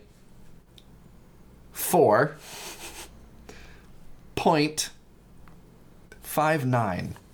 4.59. I got to use. I mean, I never get to use decimal points in That's a a new rating one. in a rating system. So I figure if I have two of them, I'm going to use them. I mean, when you look at the 100th decimal point, what we really have is a 500-point rating system. We just refuse to admit it. Yeah. But it's true that like we see that crossing the 4 or being just above and just below as the equivalent of like an A+ or an A- in the test. Like there's something that you just feel about it even being in that vicinity, and that's how we see like each and every one of those stars. Wait, no, I agree. I agree with this. This is a great explanation. I want to revise You my score. can. Okay. Because I feel like a dick. Let's just make it 4.6. All right. 4.6. 4.6. By the way, you convinced Zero, me. You 4.60. convinced me to move mine up to a 4.25. By the way, I am 4.25. We did try to do like the imperial system of quarters and halves, like 4.25, and then Steve started screwing up the whole damn thing. I'm so glad I did. You'd be lost when you have all these albums, 200, and it's just like I they're would the never same. have a 3.85 or a 4.98 like that. I do have a friend who really argues against our rating system like vehemently. Is it he hates the James? whole. No, it's Pete actually. Oh, of course He it's Pete. hates the whole concept of it. He's like, there's no difference between a 4.25 and a 4.3. I really like. None at all. Do you guys watch Anthony Fantano, the internet's big? Yeah, yeah. I really like his system of like strong 6. Like you take away the decimal points Yeah. and you give it like a strong, a weak, a medium. I think that's. Well, I tried It's for like the... smiley faces after a check plus. Yeah, If like if I did that at this point, I would be robbing my soul of some really like necessary things in my giant tally list that I feel do. It's matter mostly in the because end. sometimes we're like, oh well, we gave that a 4.7 and it's better, but how much better? So it's a 4.72. This is also why we have a year in review, so that way we can actually spend time there saying we've sit with this now for, up to a year, and then we can say, all right, where would I put it now? Sure. Yeah. Because time's malleability with art. Yeah, These times they are changing. thanks. Thank you. I put it as an artist would. All right, first and most importantly, thank you, Mike Ragnetta, for joining us on Hey. the Crash Course podcast. Thanks for having me. This was a lot of fun. Oh, good. Then you won't mind coming back sometime in the future. Yeah. Sweet. Already d- playing. Already double- rating him in. Double record next time. Double record. All right. Woo. It's gonna be Challenge accepted. No. I it's am gonna be very the interested to Swans. see The like what the Swans. contrast would be. Like, I guess would you probably go that other route with like a I would, if I were to hardcore come back, noise I rock would band? ask you guys to probably listen to something that is more challenging, More like challenging. more sonically adventurous. Let's put All it. right. Interesting. Great. Before we wrap up the show, and I have Steve do his read of so we don't always get fan mail, so sometimes Steve will read spam mail. And honestly, this is enjoyable. It's good enough. But why don't you do your plugs? Obviously, we've mentioned the PBS Idea channel and Reasonably Sound, but I'm sure you have other stuff you'd like to plug as well. I mean, that's the long and short of That's it. the Yeah, long and you short can of it. you can find Idea Channel on YouTube at youtube.com/PBS Idea Channel. You can find Reasonably Sound at reasonablysound.com, and also probably on most of the places that you listen to podcasts. A reasonable location. Yeah. You can find me on most social media just at Mike Ragnetta, and you can find Reasonably Sound and PBS Idea Channel at the places that you'd expect them to. At PBS Idea Channel on Twitter, and at Reasonably SND on Twitter and Instagram. All right. Awesome. He has that down to a science at this point. Well, Tell. you do pretty much do it at the end of every PBS Idea channel, running off the list of places Such to is find the on the life internet. of a content creator. But again, thank you for joining us and bringing us this album. I know personally I will benefit from it, as I will listen to it a ton. I'm so happy. Makes my heart sing. Steve, why don't you surprise us with our spam mail of the week? Spam. Hey there, clever elements. Now, how come didn't as I consider a lot of these? Off area of interest, barely, is the web article patterned solely from a powerful, peculiar installation. Often do you receive a custom-made layout. I possess a web page I'm hunting for to raise, and accordingly, the visuals tends several key considerations to complete at my catalog. Thank you, Basketball Jerseys Custom. Like, this is how aneurysms are born. Yeah, like, and the fact that some of these have been long, short, and Steve's theatrical read of all of them are usually pretty on point. I don't know, man. I want to send them some of my money. I'm convinced. I'm sold. You're sold? I'm sold. They should hire me as their solicitor. Come Exactly. on. There you go. Giving them so much free advertising. And before we close the show, actually, Mike had mentioned off air a suggestion for us to listen to, so we're just going to take advantage of that and make that our listener pick for next week. I feel so powerful. You I are have really control powerful. over your futures. You do. I know. I was just We wondering, feel like such cheap shots right now. wondering whether or not you guys were planning on listening to the new Childish Gambino record, "Awaken My Love." Oh well, Because I know you're a fan of funk, Yes. and it is being touted as a funk record. So I'd consider bringing it on, but now that you mention it, I much would rather just credit you for suggesting it. Yes. So And he doesn't have to waste one of his picks. Right, on I it. can use my pick Not to that do would be something a else. waste. Like, let's be honest. it's Your not system really is a waste. strange and arcane to me. And so we'll take Go that in on next order. week. It's a circle. Again, I want to thank you one more time, Mike. It's been a pleasure to have you on. Yeah, thanks for having me. We're Been a all big blast. fans of what you do, and keep doing it. We look forward to checking out the growth of all things Mike Rugnetta in the future. Thanks. I look forward to hearing the rest of, every episode, but also the thing that I have forced Not you the to first listen 50. to. You are cut. You are forbidden. I'll remove them before you listen. Well, then at least the next one. Thank you. All right. And I will, of course, lastly ask you to do our sign off, which you had done on Autographs, but I will refresh your memory, which is music is life and life is good. If you could send us off with that. Music is life, and life is good. If you enjoyed this and other album analyses, topics, and guests, please subscribe to the Crash Chords podcast on iTunes, where you can also rate us and review us. For more media, also subscribe to Matt's one-on-one interview series, Crash Chords Autographs. To receive emails on all new content, subscribe at the top of our homepage. Also receive updates by liking us on Facebook, following us on Twitter at Crash Chords Web, our Tumblr, and our YouTube channel. And remember, keep the discussion going, because music is life, and life is good. If you have any questions or comments, feel free to share them in the comment board below each post. Otherwise, email us directly at admin@crashchords.com.